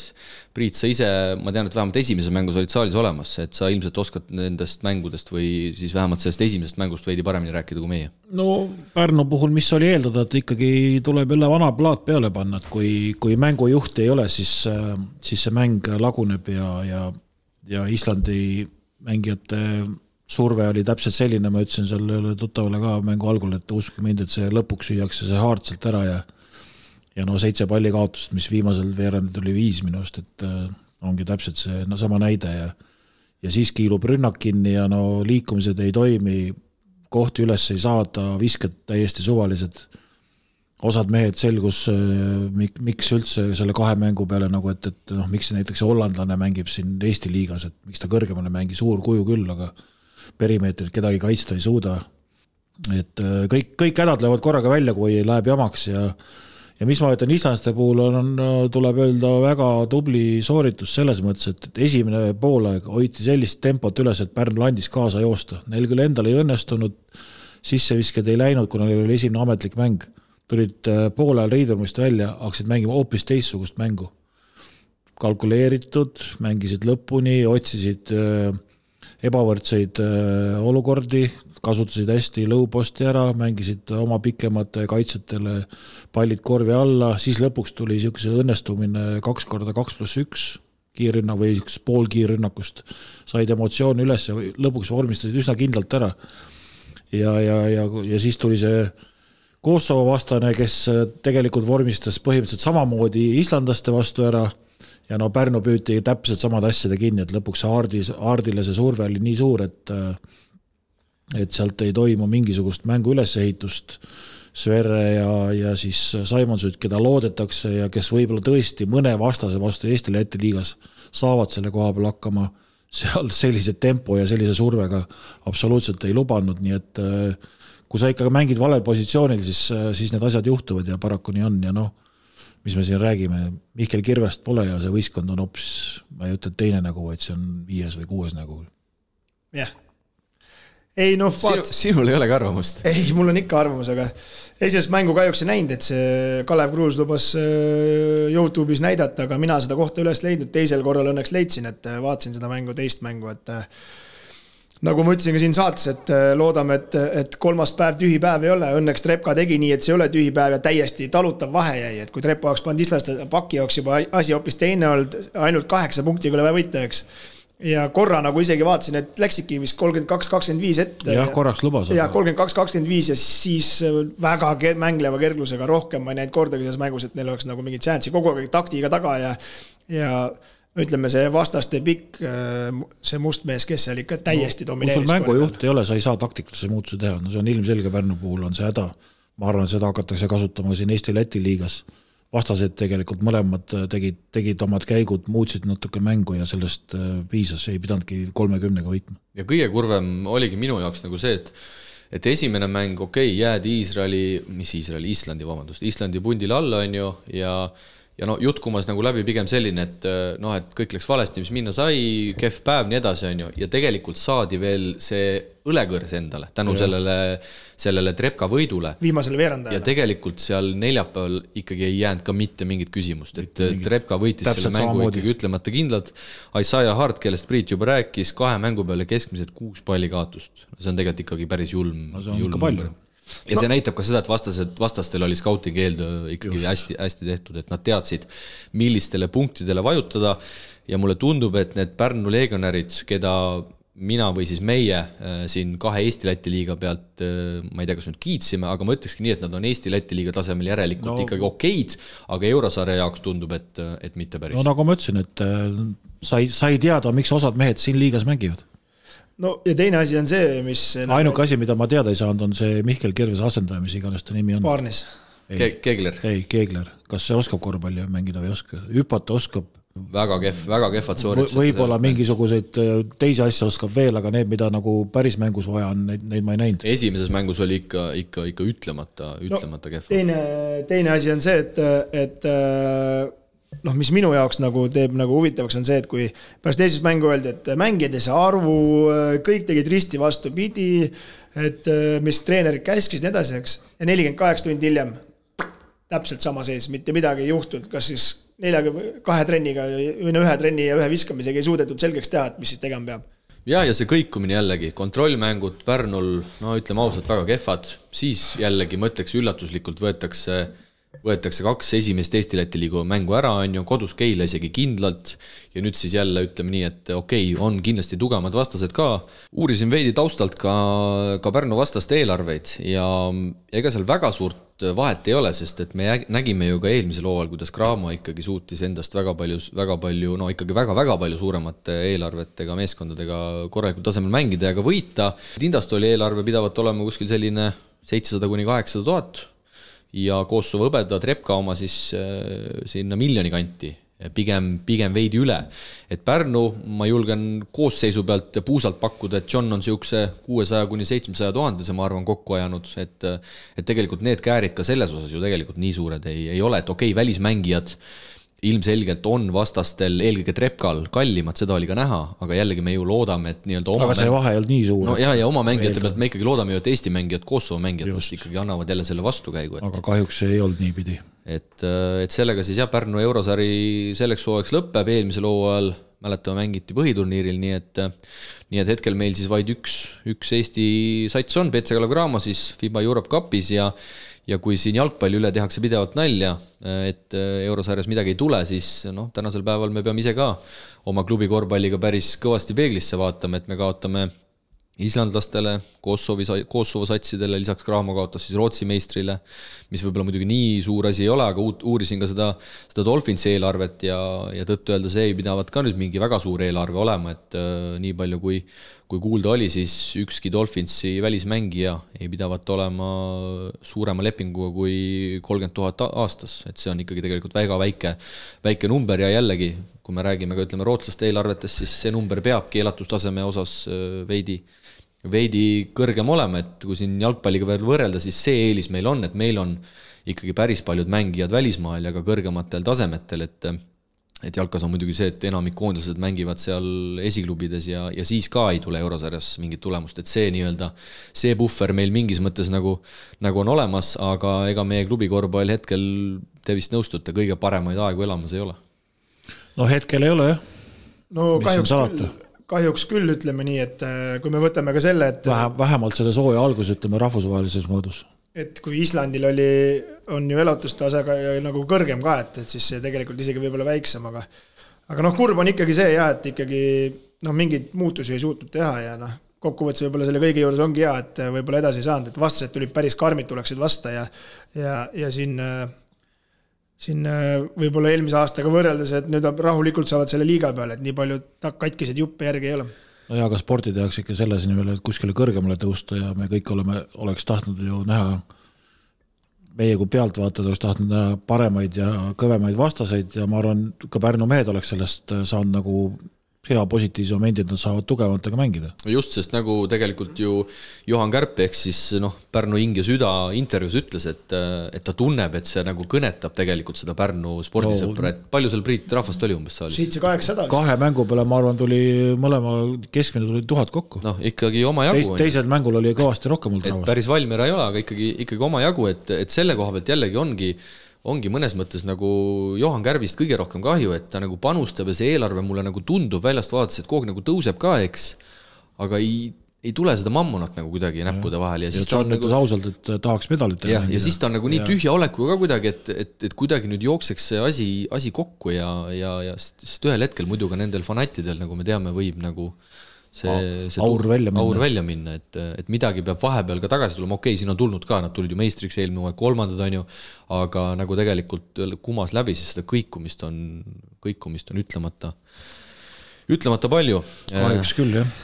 Enne kui edasi läheme, vaatame üle järgmise, selle nädala mängud ja tegelikult nagu öeldud saate alguses me lindistame seda osa siin täna teisipäeva õhtul, loodetavasti saame sellega kenasti ka hakkama, et see homme hommikul siis oleks teile juba kuulamiseks valmis ja täna õhtul siis mängivad Eesti-Läti liigas juba Läti ülikool Valmiera ja Liepa ja Cramo ja kui ma ei eksi, siis LU Valmiera mäng on juba alanud ka, aga me nendel hetkel peatuma ei jää, kolmapäeval siis veel 2 mängu, reedel Kalevid omavahel, laupäeval kusjuures on lausa 6 mängu liigas, telemäng siis Tehnikaülikooli spordihoones TalTech Optibet Ventspils ja nädala lõpetab siis mäng Viimsi Ventspils, nii et Ventspils teeb esimese round-tripi ehk siis 2 päeva jooksul 2 mängu. Ja nagu öeldud, siis jah, laupäev on korralik korvpallipidu. Pärnu Valmiera, TalTech Ventspils, Ogre Liepa ja Prometee Rapla, Tartu F ja Seeli LU. Häid mänge küll ja küll. Sellega tõmbame esimese saatosa nii palju kokku, et ütleme ära, et karikavõistlused ka algasid. Eile esmaspäeval mängisid esimese mängu Audentse spordigümnaasium ja TalTech Optibet ehk siis ma ütleks esiliiga tagumine ots ja Eesti-Läti liiga keskosa ja kindel võit siis TalTechile. Olgugi, et tegelikult see vahe oleks võinud koosseisude järgi olla veel suurem, aga Alar Varrak andis puhkepäeva nii Jurkatammile, Metsalule kui Suurorule. Mõeldes siis juba Ventspilsi mängule ja see vahel vist lõpuks jäi sinna veidi alla 50, aga kuna ühest mängust see parem selgub, siis see seeria on läbi ja TalTech liigub veerandfinaali, kus vastaseks tuleb just nimelt see äsja räägitud Pärnu Sadam. Ja see mäng siis juba peaks olema veebruaris. Jah, 12 või 13. Kui see karika nädal saab ära olema. Aga läheme edasi ja vaatame siis üle korvpalli Euroliiga esimese vooru tulemused. Korvpalli Euroliiga kuumimad teemad aitab mängumeestel teieni tuua Terminal. Euroliiga alustas ehk eelmise nädalal peeti selle hooaja esimene voor, kui kõik meeskonnad käisid korra väljakul ära, aga ühes sellega algas ka mängumeeste fantasy hooaeg, kus kokku osalemas siis tänase päeva seisuga 388 võistkonda ning ma ei saa kuidagi märkimata jätta, et pärast esimest vooru mina 109 ning hea kolleeg Kristo Saage, kes bravuurikalt tubas minuga põrandat pühkida kohe algusest peale, on alles 245. Kristo, mis juhtus avavoorus? Põlv. Kurdi härjapõlvlane risk. Kampatsana. Kas sul on igal pool pahandused? Kampatsa, kurat. Okei, läksin kindla peale, mõtlesin Laprovitole endale kapteniks, tõi 38 punni, mõtlesin, mis see ikka, algus ka, et riskin. Panin Kampatsa siis kapteniks, et Baskoonia vast ikka midagi korda saadab.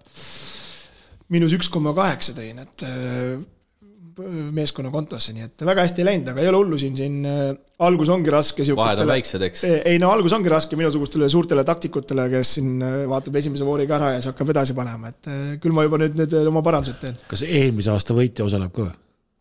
Ma usun küll, ma siin küll Kes see praegu liider on siis? Liider on hetkel Kelluke, eeldve? Ei ole, Hans K. ei taha ilmselt oma täisnimi avaldada, meeskonna nimi Hannibal BK, teine on KK Raeküla, tuttav Riho Kõiv ja kolmas on siis sinu Vinni Kelluke, mis ta on siis Joonas Liaš on siis kolmas. Eelmisel hooajal oli ka tugev mängija vist, eks? Ja ma ei tea, see jalkamehed panevad nii lampi, lihtsalt läheb õnneks. Vennal oli esimene päev läbi, palju ta punkti kokku sai? Joonas Lias. Kokku on 184,45. Esimene päev sai läbi, meil oli 179. Mis sa panid kõik kapteniks, mis moodi sul see võimalik on? Ei, ei tea, läks täppi. Et ma selle esimese tabeli osa vaatasin üle siin esimesed 20, et siin on ajakirjanikud ära eksinud, meie sõber Jarmo on 12.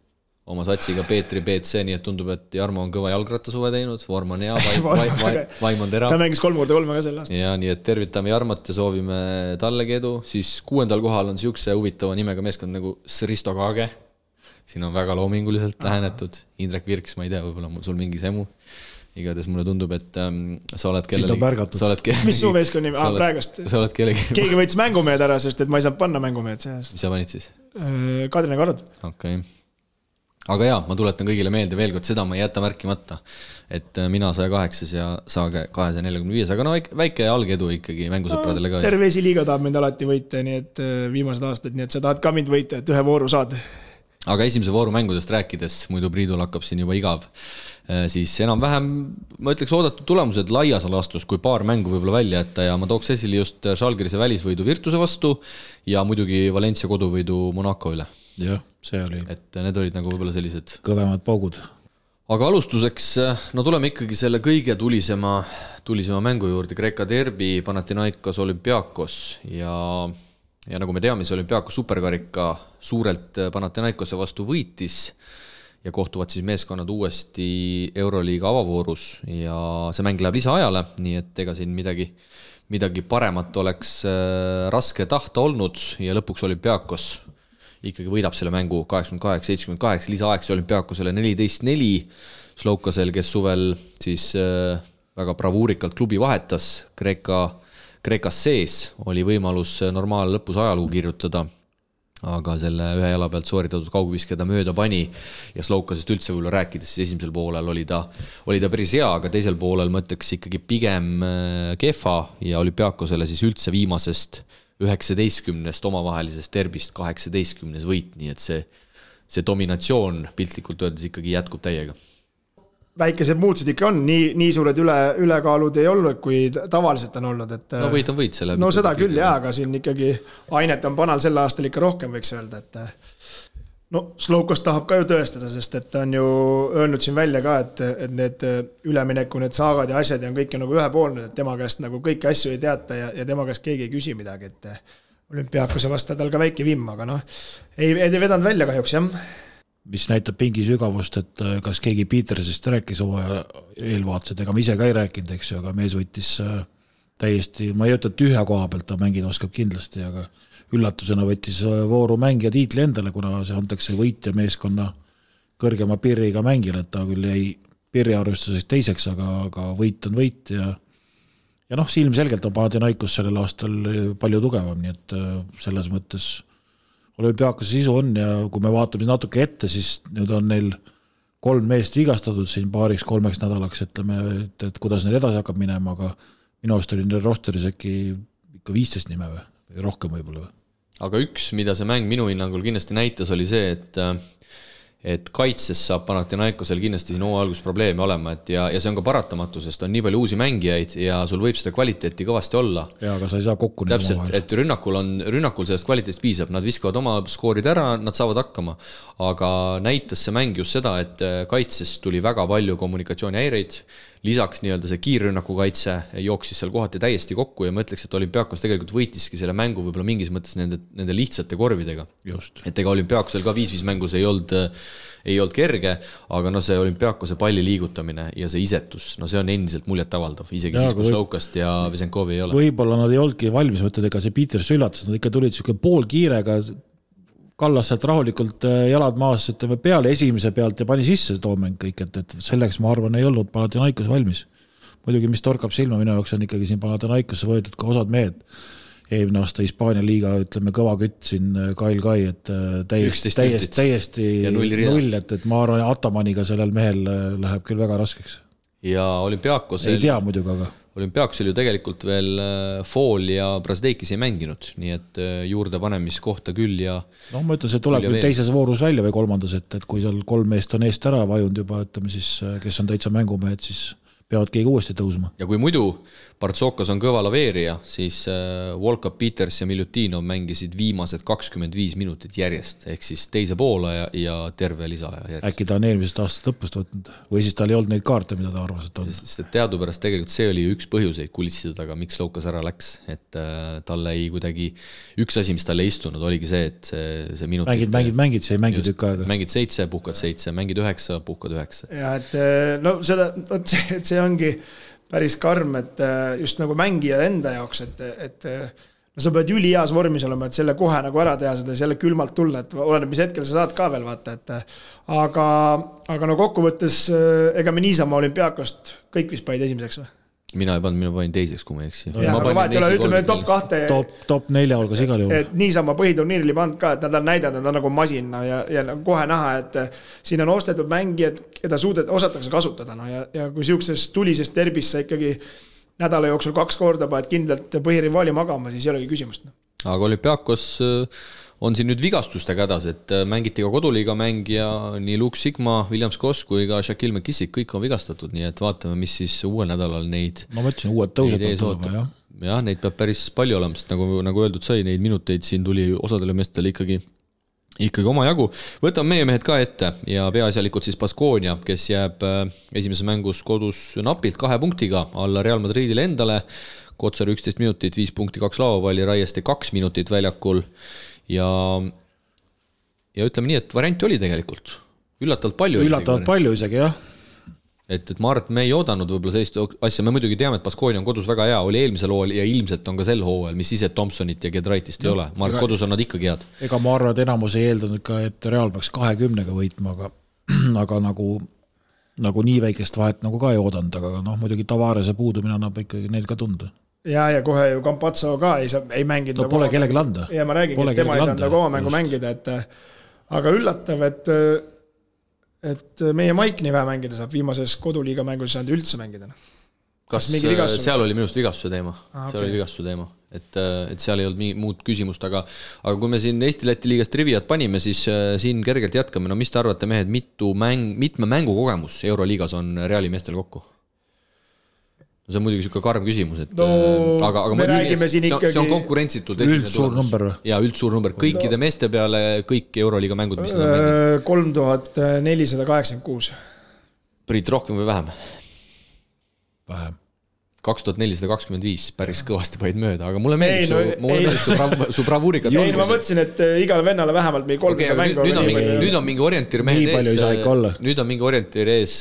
Milano teisel kohal, palju jääb maha? 2425 siis Reali meestel. No, aga seal on ka Kail Ants on üksi pand juba mingi 500, et seal ma pakun siis 2064. 1969.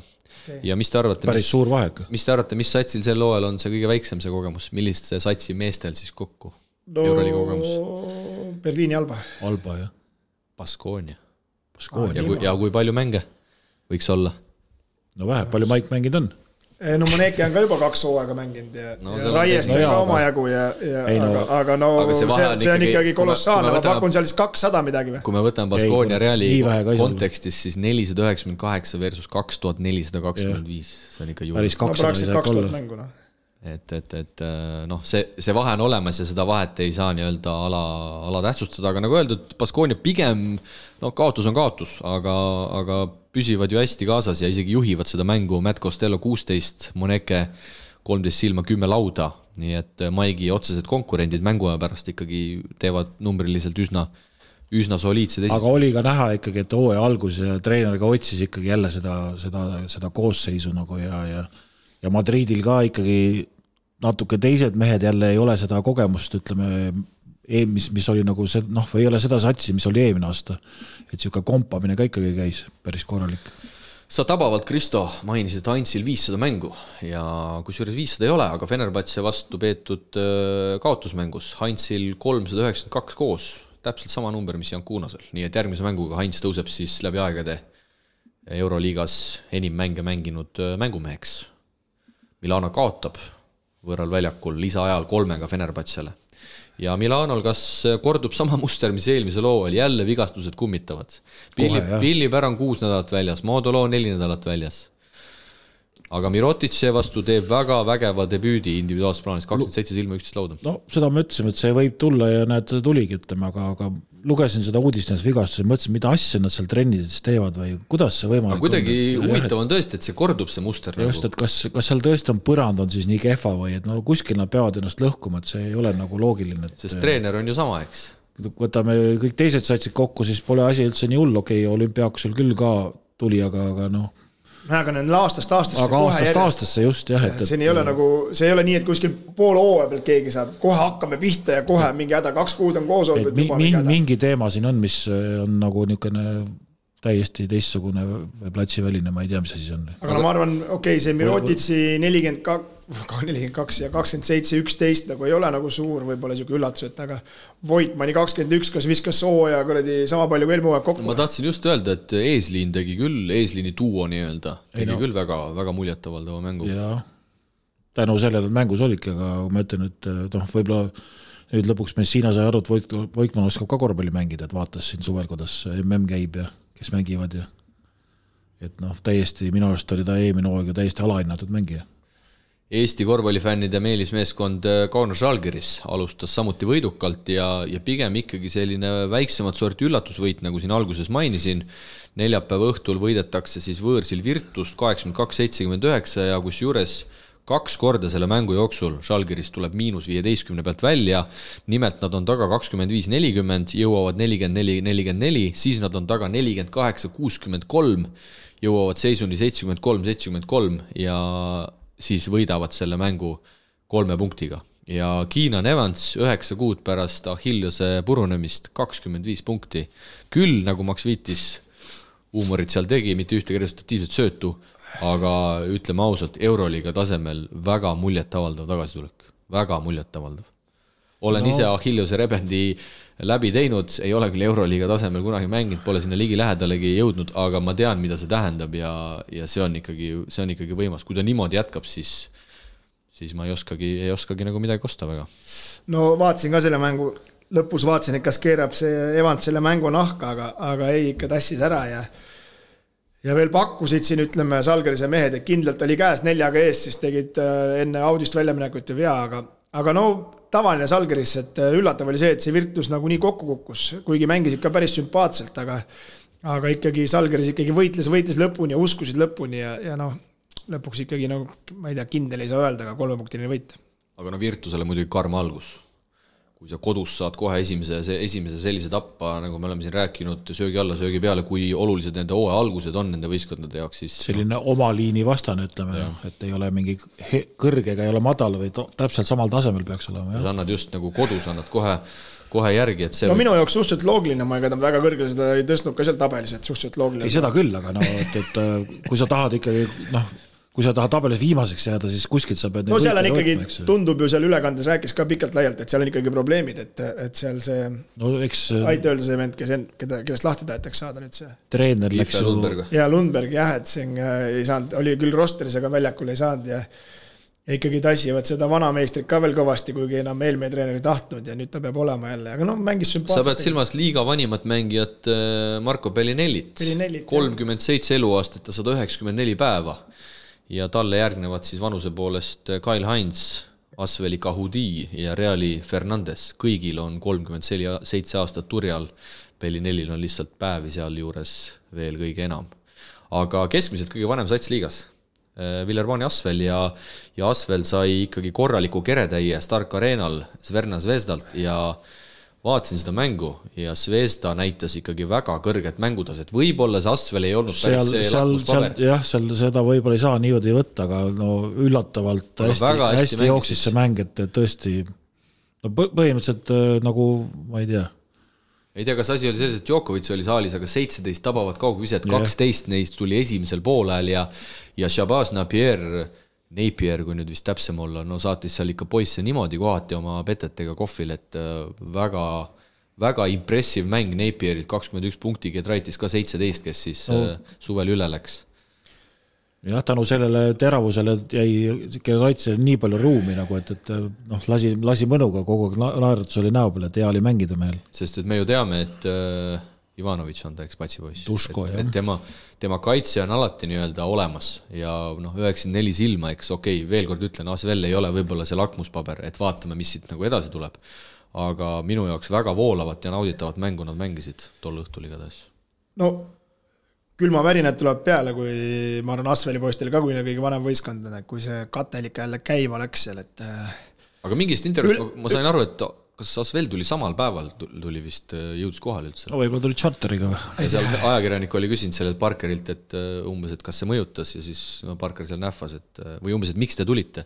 Parker ütles, et anna mulle raha juurde, et siis tulen päev varem. Aga see on päris kentsakas küll, et Euroliigas tullakse samal päeval siuksel jah, ütleme nii on. Kas siis on üldse mõtet osaleda selles liigas? Siis on raske jah, sellepärast, et Belgradi reis ei ole üldse väga lihtne, et isegi Prantsusmaalt tulles. No täpselt, ja sul on niigi ikkagi koosseisu mõttes liiga üks, ütleme tagasihoidlikumaid satsi, ja sa tuled veel samal päeval mängule ka, et... No näitab, et väga nagu ei usuta vist mingitesse kohtadesse, mingitesse võitudesse, aga mis mulle meeldib... Vahepeal oli ju teema, et Tony Parker üritas araablastega mingisugust või Aasiamaadest mingid investorid leida ja asja ja seal midagi nagu susises, aga ega siiamaani pole seda uudist tulnud, et mingi rahalaev oleks kuskil peale tulnud.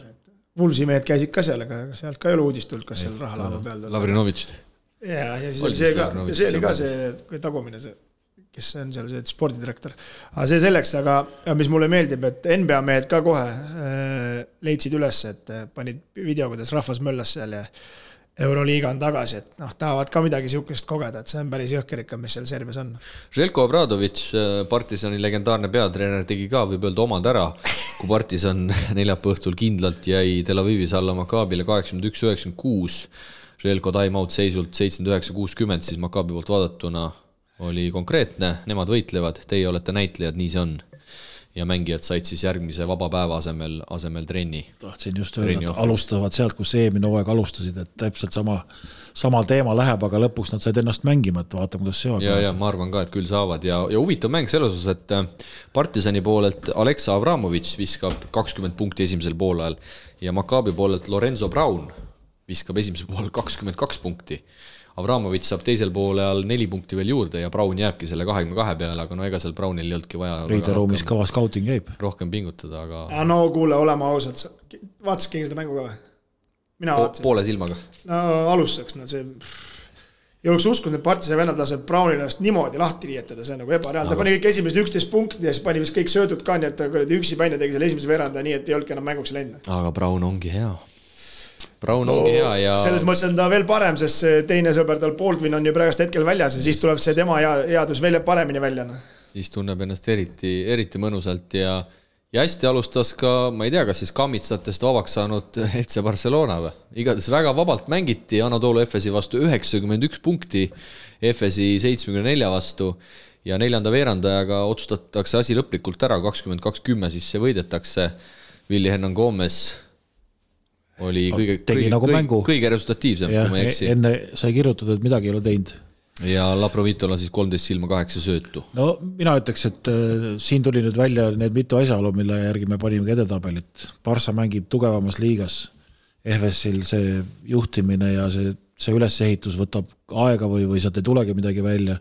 Täpselt siuke vahe jäigi, ütleme, et Barçal ikkagi see mäng nagu jooksis juba, nad on oma liigas mänginud, on juba Realiga mänginud, on juba jäid mängi alla saanud, FS nägi ikka väga apu välja selle kõrval. Ütleme nii, et Partsa tegi ka nii palju rumalusi mingitel hetkedel, ei olnud ka nagu supermäng, aga ikkagi oluliselt paremini jooksis see mäng. FS võib siin nii mõndagi kuskil kodus hulluks minnes näpistada, aga suures jooksus ma ei näe, et neil oleks siukest pikka lendu. Mina arvan, et sinna kohta, kus mina ta panin, sinna ta täpselt jääb ka. Aga kas FS-i osas just selles valguses, et Shane Larkin 16 punkti 12 söötu, kui viimastel hooaegadel on FS olnud ikkagi Misitsi meeskond, ma arvan, te nõustute minuga, ja varem paar aastat tagasi, kui Larkin siin kõvasti hullas, oli ta pigem Larkini võistkond. Kas nüüd Misitsi äraminekuga ja Thompsoni tulekuga, kes on selgelt ikkagi söödul orienteeruv mängujuht, kas me hakkame nägema taas Larkini esituses võimsaid punkti kontserte ja see saab tema meeskonnaks jälle? Seda küll, aga kui sa paned esimeses mängus -17, et Thompson viskab ainult 2 silma. Ei, seda küll, ma lihtsalt räägin üleüldiselt, et kas see võistkond hakkab olema Larkini nägu. Ehitamine võtab neil aega ja see ei pruugi tulla, sellepärast, et selle treener ei ole Euroliiga kogemust. Seda küll. See Eurokapi ja Euroliiga vahe on põhimõtteliselt sama, kui me räägime siin Läti liigast ja Eesti esiliigast. Aga FS saab olema kindlasti üks huvitavamaid võistkondi just selles valguses, keda jälgida. Eks nad ikka kindlasti nõelavad, et selles mõttes Kristal õigust, ega seal ju tegelikult mingid ainet ikka on. Ei, seal on ainest, minu meelest on seal kõvasti ainest. Nüüd ongi ise asi, kas see Erdem Can veab välja, kui hästi ta suudab Thompsoni sellesse rotatsiooni sobituda, sest Shane Larkini ja Will Clyburn'i kvaliteedis Euroliiga mõistes me ei pea... Clyburn'i ta ei osanud kuhugi panna, nagu Thompsonitki, et ütleme nii, et Larkin näitas ära, mille pärast ta nii hea on, et see oli nagu tema pool näha kohe, mees viskas korve, läks läbi, leidis kohe tunnetas seda olukorda, aga Thompson paar head läbiminekut tegi, aga Clyburn ainult selge ees vägisi tegi, et teda nagu väga sinna ei osatud nagu kasutada. Ja reedest mainiks ära kindlasti ka üllatusliku Valencia koduvõidu Monaco vastu. Valencia hoiab siis Monaco 65 punkti peal, Mike James 21 ja Valencia poolelt siis Ojeleie on õige hääldus, Kristo. Ja, väga õige. 19 ja võib-olla ei ole, ma sellest küsisingi. Nimede ekspert. Et see oli ka kindlasti üks üllatav tulemus sellest voorust, et Valencia, kelle ma arvan, kui ma mäletan õigesti, panime me kõik pigem sinna taha otsa, alustas kohe muljetavaldava võiduga, sest Monaco me panime jällegi kõik pigem sinna ette otsa, aga võtame ette uue nädala mängud ja leppisime siis niimoodi kokku, et edaspidi valime siis järgmisest nädalast kõik ühe mängu, mida me siis kas enim ootame, mis iganes, millele võiks tähelepanu panna ja üritame siis ka mingid põhjused siia juurde lisada ja ma võib-olla ise alustaks ja muidugi võime ka kopeerida, midagi ei juhtu, kui need kattuvad. Reede õhtul Žalgiris Zvezda, 2 asja. Esiteks, ma tahan näha, kas Zvezda mängib ka võõrsil, nüüd tõesti nii muljetavaldavalt, nagu nad mängisid kodus Asvelli vastu ja Žalgiris sai hästi minema, võõrsil võit Virtuse vastu, kodus on nad alati head, sinna tuleb kindlasti avamänguks täismaja, seal tehakse korralikult hooaja alguse puhul mürtsu ja kärtsu, nii et mina paneks küll punase tulukuse sellele mängule, mida võiks sel nädalal üks õige korvpallisõber kindlasti ära vaadata. Kristo ära Milano Maccabit ütles, on edasi lükatud. Ma tean, jah. Ma oleks ütelnud, aga kahju. Kindlasti jah, see on reedeõhtune mäng jah, et ma ka soovitaks seda vaadata, aga ma valiks neljapäevalt, see ei rääkimata, ma seda vaatasin ja ma paneks pana Bayern neljapäevas siis. Ma oleks ka sama pannud, sellepärast, et tahaks näha huvitaval nagu mõlemal on nagu Panathinaikos on rohkem uus algus kui Bayernil, aga et mis siis nagu välja mõeldakse, sest Bayern ikkagi esimese võidu vormistas Alba vastu ära, üsna kindlalt, kõikumis oli küll suuri seal, ütleme, aga mis see nagu siis see Panathinaikos nüüd siis nii-öelda, nüüd peaks tulema selline vastane, keda nad peaksid nii-öelda mööda minnes nagu võitma. Kas see siis tuleb välja või ei tule välja? Ja Bayern kindlasti ei taha ka anda, aga see Bayern mängis päris huvitavalt, kuigi kõikumis oli palju ja ega ei saa midagi öelda, see Alba on ka suhteliselt ebamugav võistkond. Et üldse mingit pilti ette saada, siis neljapäeval esimene mäng tegelikult EFS Real on ka, et nüüd EFS mängib nagu kodus, Ketukas on juba käes, et kas nad nüüd suudavad siis Realile reaalselt nagu vastu hakata või suudavad. Ja kui Real tuleb ilma Tavareseta jälle, et siis on neile suuremad chances. Kui EFS võtab siit nüüd teise kaotuse juba järjest, siis on nendel ikkagi väga kehva seis. Aga huvitav vaadata seda, et viskasin korra kiirelt pilgu meie peatoetu Unibeti nendele koefitsientidele ja see näitab ka, kui tuline on see Euroliiga ja kui tasavägine. Sisuliselt EFS ja Reali mängu koefitsendid võrdsed, ehk siis kontor ei oska sisuliselt öelda, kes on favoriit. Žalgiris Zvezda võrdsed, Valencia Fenerbahce võrdsed, sisuliselt võib öelda ka, et Alba Baskonia võrdsed, Olympiakos Barcelona, Olympiakos kusjuures vaid kerge soosik, Asvel Partisan võõrsil kerge soosik ja suurem vahe tulebki sisse Panathinaikos Bayern, kus Panathinaikosele antakse nii-öelda handicap eelis 7,5 ja Monaco Virtus, siis Monacole antakse kodus handicapi eelis 8,5 ehk siis 8 mängust ma ütleks, et 6 on täiesti nii-öelda vaata, see on teine voor, ega veel täpselt ei tea, mis need jõujooned ütlema on. Ei, seda küll, aga ma arvan, et ennustuskontorid teavad need jõujoon ikkagi väga hästi. Sellepärast me tõime ise ka välja, ma pakkusin ka, et EFS ja Real, et see nagu tuleb selles mõttes huvitav vastasseis, et kas EFS suudab üldse sinna mängu siseneda või suuda? No Kristo, sina vana ennustushunt, et mina ütleks, et muidugi Valencia Fener ei ole ka selles mõttes valesti pandud. Valencia kodus võitis tegelikult väga valusa võidu. Fenerbahce lisaaja võit, nüüd koduliigas nädalavahetusel kaotus. Et kui Valencia võtab teise kodus järjest, siis on koduvõistkond, ütleme, hea koduvõistkond juba selgunud praktiliselt, et Fenerbahce kõikumine oli meil ka siia eelvaatesse nii-öelda paar nädalat tagasi sisse kirjutatud ja paraku see kohe juhtus. Kristo, sina vana ennustushunt, Panathinaikos Bayern, mõlemad üsna toored võistkonnad, aga kas see Panathinaikos nii-öelda 7,5 punkti edu enne mängu, kas see ei ole natukene ülehinnatud? See pigem Euroliigas on enamus vastasseis tundub nagu ülehinnatud. See oli ka väga suur vahe. Et jah, me ütlen kohe ära. Ma muidugi ei imesta, ega see ei ole võimatu, kui Panathinaikos paneb Bayerni 30-ga. Ja sügavalt kahtlen. Aga ma ütlen, et selles mõttes seda pakukski, et see tuleb huvitav. No mõlemad on toored, vaata, et siin on selline, mulle tundub küll, et me siin... Uued treenerid. me siin ei suuna kedagi ennustama, aga Bayerni võidukoefitsient 3,55 tundub küll päris no ma ütlen seda Bayerni mängu vaadates, seal tegelikult materjali on ja noh, ütleme nii, et ega Pablo Lasso kehv treener ka ei ole. Üks ütleme, siuke otsustaja võiks ikkagi veel juures olla, sest me rääkisime ka enne, et ühtegi ostu nagu enne, kui tuli see Hispaania koondise mees nagu ei olnud, aga üks võiks nagu veel olla, aga no mine tea, võib-olla keegi sealt ärkab, et ega neil ju koondise mehi on ja aga Kristol oli selles suhtes õigus, et Saksamaa derbi jäi meil läbi rääkimata. Bayern võidab Albat siis 80-68, lihtsalt seal midagi ei tule, kolmanda veerandajaga tehakse asi selgeks 25-7. No samas teise veerandi sai Bayernile kõvasti tappa. Ja, et poole olid taga ja kus juures jällegi kolossaalsed numbrid lauas. Bayern võidab lauavõitluse 49-17, sealhulgas ründelauad 23. Tehke järgi. Ei no see on Bayern on selles mõttes, et aga see näitab jälle seda ka, et vaata vana kogenud treener poolel suudeti ikkagi riideruumis muudatused teha ja kandis vilja. Kõige huvitav on muidugi see, et trivia teile Alba kõige lühem mängija on kui pikk? 75. Meeter 75 ütled, jah? Panen puusalt, jah. No sa ei paku midagi. Rohkem või vähem? Ei no kindlasti on, rohkem ikka. Lühem või pikem? Rohkem, pikem. Kõige lühem mängija kui pikk on, ta ütles meeter 75. Meeter 92. Päris hea pakku, meeter 91 ütles telekas kommentaator, et hästi pikk võistkond, aga no nii vibalik, et täis, aga lihtsalt jõuga ikkagi võeti ära. Aga mehed, läheme edasi. Tõmbame Euroliigale selleks nädalaks joone alla ja vaatame, mida toob meile järgmine rubriik. Nädala tegijale paneb õla alla Poolsi. Parima keksivalikuga pood Eestis. Tutvu valikuga www.poolsi.eu. Klaarime viimase Poolsi tegija, kui eelmise nädalal laekus ühtekokku 446 häält, 263 ehk üle poole. Neist läksid esmakordselt Riia VEF-i alustanud Tallinna Tehnikaülikooli meeskonnale, ehk siis palju õnne Alar Varrakule eelkõige. Kõigepealt sai ta nädal tegija nominendiks, mida ta minult pikalt välja lunis ja näed, kõige tipuks pani veel ürituse kinni ka. Joonas Riismaale head esituste eest meistrite liiga kvalifikatsioonis 139 ning Rapla meeskonnale ilusa välisvõidu eest Ogre üle 39 häält. Ja Poolsi kinkekaart, Kristo, läheb täna kellele? Stop. Läheb see Svennas Aropasele.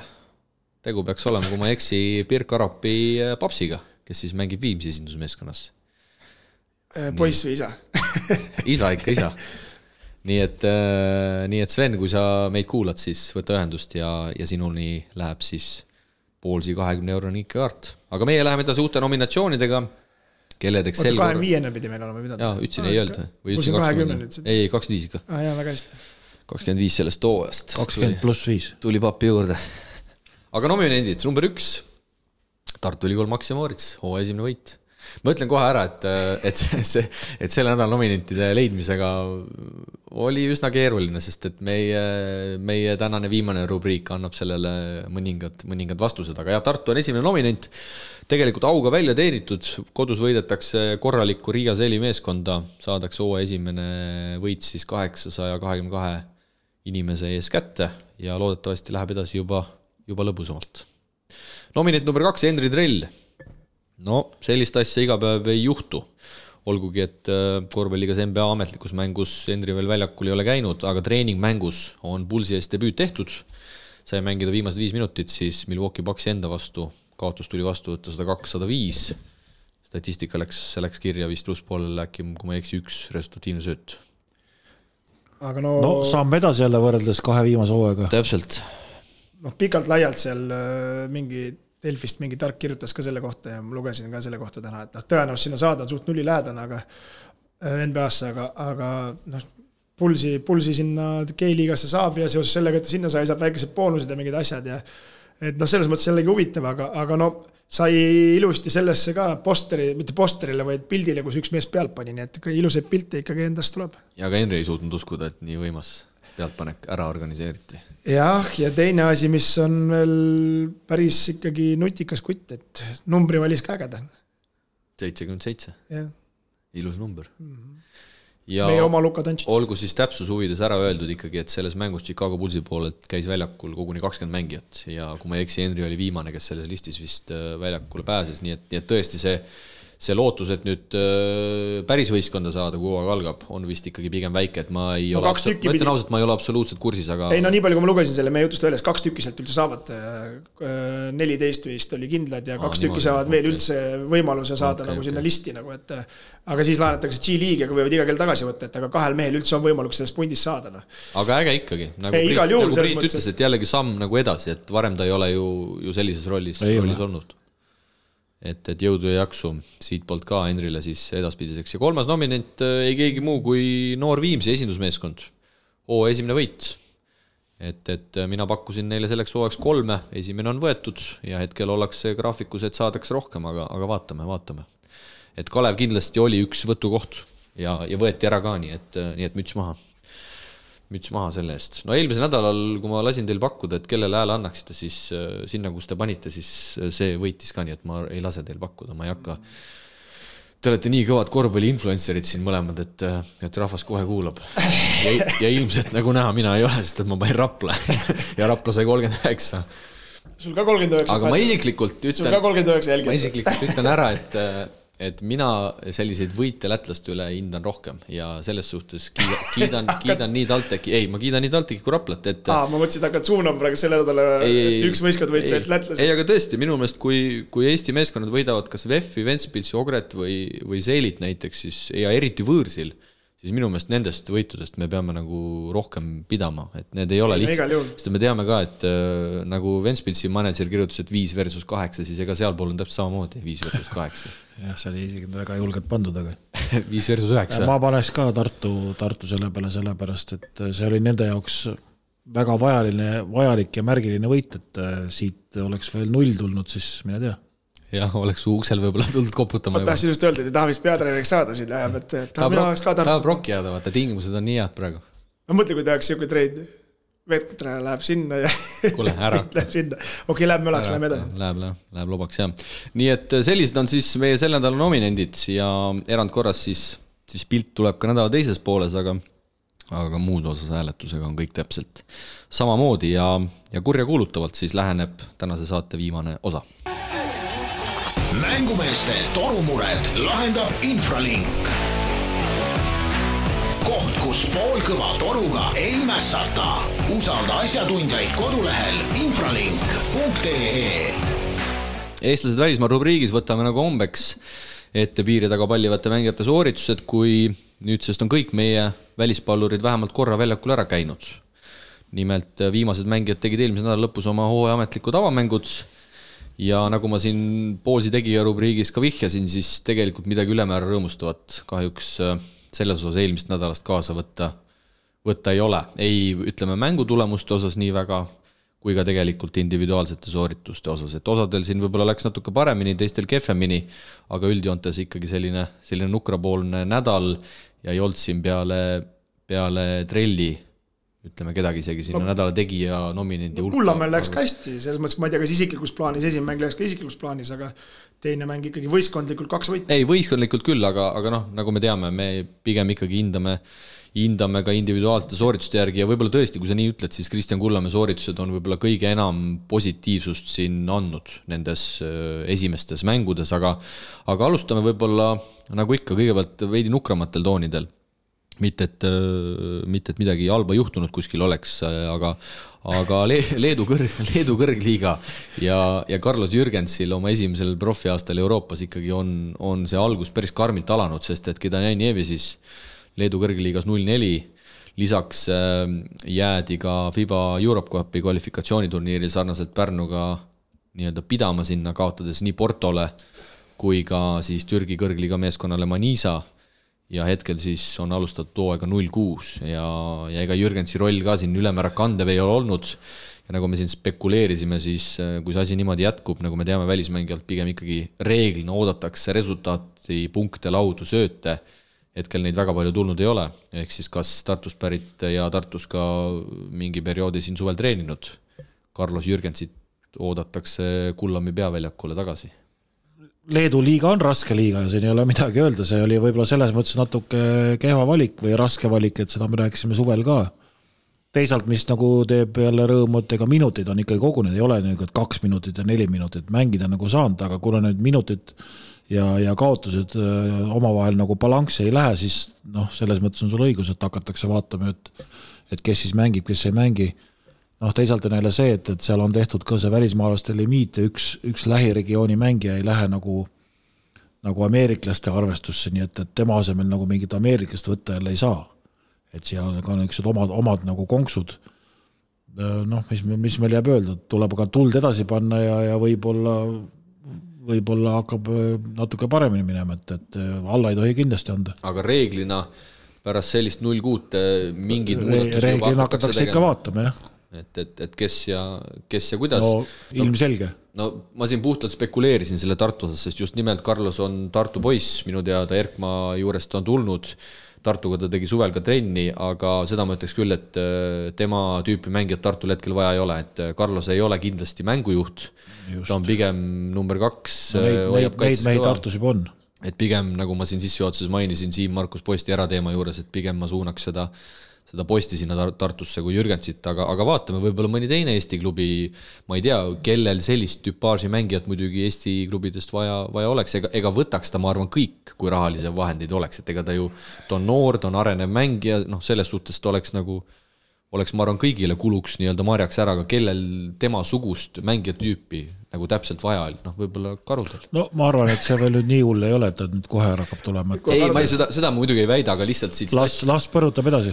Siit statistikareast võib hakata midagi nagu välja kooruma, aga mis on tõesti õige tähelepanek Priit sinu poolelt, et tegelikult minuteid on nagu just seal paremat venda ka pole. Et eile mängiti kodus Juventusega, saadi korralik 27 latakas ja Jürgens mängis näiteks 24 minutit, 3 punkti, 2 söötu. Et pigem siin ongi see, et need minuteid on tulnud sinna 15-25 vahele, aga pigem välismängijalt oodatakse, et midagi ette võtta. Jah, et see statistika rida on jäänud selliseks tühjaks, aga Leedu liigas, ma ei tea, kas te nägite mehed, aga Šeškus tegi jälle tegusid, kui Jonava meeskond tuli 4,2 sekundiga välja 5-punktilisest kaotusseisust.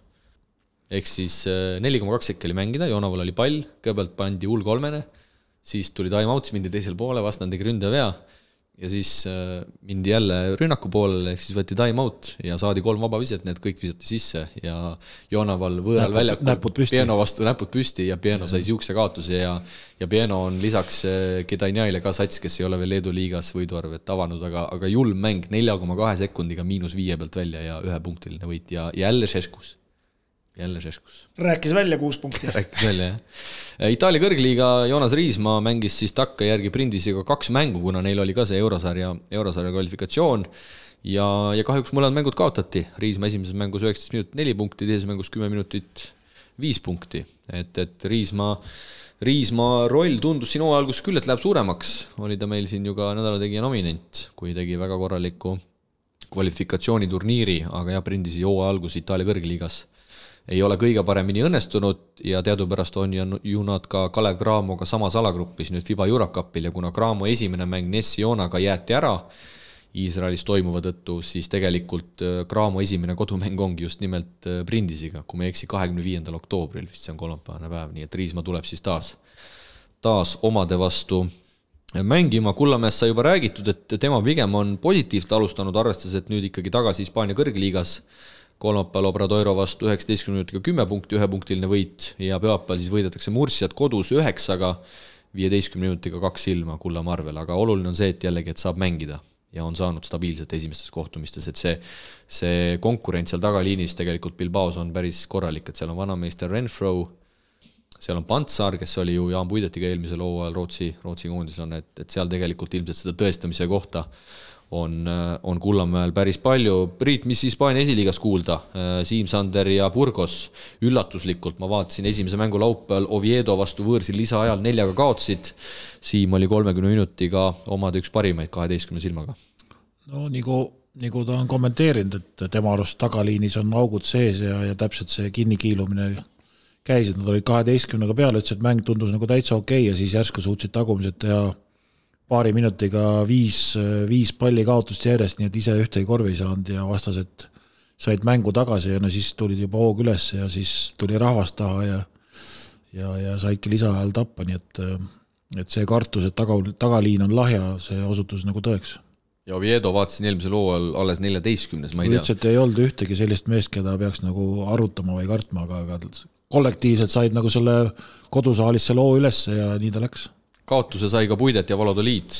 Nemad siis kaotasid reedel teisele Burgosele 86-92, Puidet 11 minutit 5 punkti ja teine veerandaja kukkus asi kokku, kaotati see 20-33. Nagu üllatav, et Valladoliidi komplekteeritus kui ma rosterid vaatan, on nagu oluliselt parem, aga ka välismängija ja millegi pärast ei vedanud välja. Aga Jaaniga põgusalt rääkisin ka, Jaan ütles, et midagi väga roosilist kontrollmängude pealt ei ole, et 1-5 vist jäi neile, et ta ütles, et seal on kõvasti vaja vaeva näha, et selle jutu järgi ilmselt jällegi üsna loogiline tulemus ja neid mänge tegelikult siin madalamates liigades oli oma jagu, aga kui me räägime kõrgliigades, siis Kaspar Treier ja Sassari samuti kaotasid võõrsil Cremona vastu lausa 12-ga, Treier 19 minutiga 4 punkti, nii et Benjiuse puudumisel ikkagi Treier seda jalga väga hästi tegelikult maha ei ole saanud, ei tema ega meeskond. Et nagu minuteid nagu on, aga ka sama teema, et sa pead ikkagi neid, sa pead numbrid tegema, midagi jah, sellest Eesti... Sest sinna võeti ju mingi NBA mees ja kui tema nüüd tõusma hakkab, siis Kasparil läheb üle raskeks. Eestlaste tagasihoidlikkusele tuleb välja kahjuks. Et sellest Eesti rollimängija, sellest on ikka väga raske välja tulla, mulle tundub, et see kuidagi käib meie korvpalliga kaasas. Poola kõrgliigas Janari Jõesaar jällegi pigem sellist positiivset nooti. Anvil võitis, Jõesaar 19 minutit 5 punkti 5 lauda ja jällegi arvestas seda Janari jasket põlvevigastus, siis tema puhul pigem kõik hästi. Hispaanias kohtusid meie mehed, Konotšuki Granada pole siis endiselt veel võiduarvet avanud, kaotati koduväljakul Baskooniale 81-90, Konotšuk 14 minutit 3 punkti 2 lauda. Maik siis vigastused ei mänginud, Raieste sai 7 minutit mängida, aga statistika rida jäi üsna tühjaks. Moneke lammutas laiali selle. Aga vaatasin ka seda mängu ja päris huvitav on ikka see, et kui need auto visatakse jooksvalt välja, et see on hoopis teine mäng, et see oli eelmisel ülevaates, meil jäi rääkimata, aga oli seal, ma ei tea, mis sats see mängis, nii et pall läks suure kaarega auti, treener püüdis selle kinni, tuli oma mängija hüppas joone taha, sai treeneri kes söötis välja, keegi tagaumistest tegi ühe põrgatuse, teisest äärest lendas juba pikk sööt rõnga peale, kolaki käis ülevalt ära, et niuke kombin oli nagu. Aga see on äge tegelikult. Treener sai resultatiivsöödu. Ma arvan jah, selle nagu okised selle eelsöödu sai endale kirja. Mart sai preemiat, saab kuu lõpus selle eest. Kreeka esiliigas väärib mainimist esmakordselt väljakul sel hooajal ka Sten Sokk, Iraklis kaotab võõrsil Mykonosele 13-ga, Sokk paneb hullu 31 minutit, 12 punkti, 4 lauda, 3 söötu, aga vaatasin, et 5 palli kaotust lipsas ka sisse. Ja kes veel siin tegid esimesed mängud? Ja Bulgaarias. Balkan mängis kodus Šumeniga, ehk siis Bulgaaria meister, 88-83 võideti. Nägin viimast veerandaega, see oli päris karm. Lips 27 minutit, 12 punkti, 6 lauda. Devin Harris tasub ka meeles hoida head mängumeest. 33 minutiga 7 punkti, 6 lauda, 10 resultatiivset söötu, aga rääkisin Karliga ka põgusalt, olles ise seda 4. veerandaga vaadanud, et kuidagi sellest koolide vahelisest tuleb nüüd üle saada ja seda kvaliteeti peab seal kõvasti paremaks saama. No rosterid on täiendavad igatahes. Jaa, ma liik toppin. Lips on ikka korralik agent. Küll ta müüb Jurkatam. Aga hea, võtab tuttavaid mehe. Selles mõttes on nagu normaalne vend, ütles Jurkatam, ei tule, davai, võtame liikis. Võtame järgmise. Oota, kes siis järgmiselt läheb? Rikberg või kes sealt võiks minna siis? Endasi Mängumehed ei tahtnud. No sõltub, et kust liinist ära kaob keegi. Post. Vot see on, et kui sa meid, Karl, kuulad, mida ma tean, et sa teed, siis Siim Markus on sul hea sõber ka, kuidas sa seda pole suutnud ära korraldada, ma ei saa aru. Müü kuhugi majales, kui sinna ei saa. Bulgaariasse või. Aga küll Karl selle korda ajab, et tal on need oskused on tal päris head. Belgia Hollandi ühisliigas Mattias Tass sai võidurõõmu tunda 31 minutit, 12 punkti, 3 lauda, aga tuli konkurent alle, ma vaatasin, üks... Jaa, võeti kohe, aga keegi lagunes eest ära ka. Kas oli fool või? Jah, aga keegi lagunes eest ära, nii et eks see maaran koht jääb ikka alles. Just. Ja naiskorvpallurid alustasid meil ka, katsume nende tegemistel ka ikkagi silma peal hoida. Minu lemmik Šampania pani ka siin kohe avamängus kõva heitluse maha ja kahjuks 2 kaotasin. Ja Maja Pratka koduklubis Šampania, Kristal on õigus, koduväljakul 2-punktiline kaotus, Pratka 35 minutit, 10 punkti 5 lauda. Mailis Pokk on endiselt Poolas Poznani naiskonnas, nemadki kaotsid tugevale Gdõnjale võõrsil 6-ga, Pokk 36 minutiga 15 silma, nii et väga suurt koormust tundub, et on ta sel hooajal taas kandmas. Ja meie noormängija Mart-Eller Jaama siis alustas Rootsi kõrgliigas Södertali naiskonna eest, pandi Visbile korralik pakk 94-43 ja Jaama sai 15 minutit lausa mänguaega, 5 punkti, 3 lauapalli, nii et algus tehtud. 18-aastasel noormängijal siis ka, nagu Priit ütles, algus tõesti on tehtud. Kas midagi veel tahate sellest rivist välja tuua?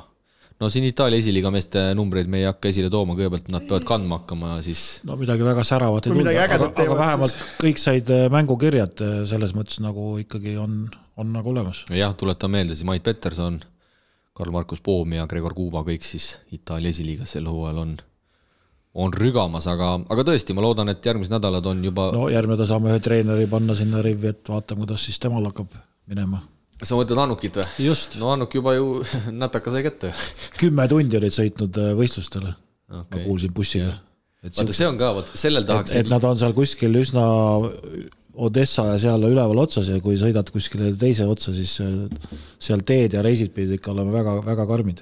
Tõmbame siis tänaseks joone alla, et siin üle kivide känduse meil see asi läks, aga bussi ehitama ei hakka praegu. Aga lõpuks me tundub, et hakkama saime nii, et uued mängud koduses liigas on meid ees ootamas. Euroliiga uus voor on meid ees ootamas ja välismaalt jääme siis ka võib-olla individuaalses mõttes ja ka võistkondlikes mõtetes veidi paremaid soorituse sellest nädalast ootama. Olete minuga nõus? No täiesti. Nii et täna on erandkorras kolmapäeval eetrisse jõudnud oktoobrikuu teine saade on saanud oma lõppu. Kuulake meid jällegi nädala pärast, kui oleme traditsiooniliselt teiega tagasi nädala esimesel päeval ehk esmaspäeva lõunast. Mängumehed tänavad kuulamast. Kohtumiseni. Ela Unibet TV-ga kaasa suurimate korvpalliliigade mängudele. Unibet, mängumeestelt mängumeestele.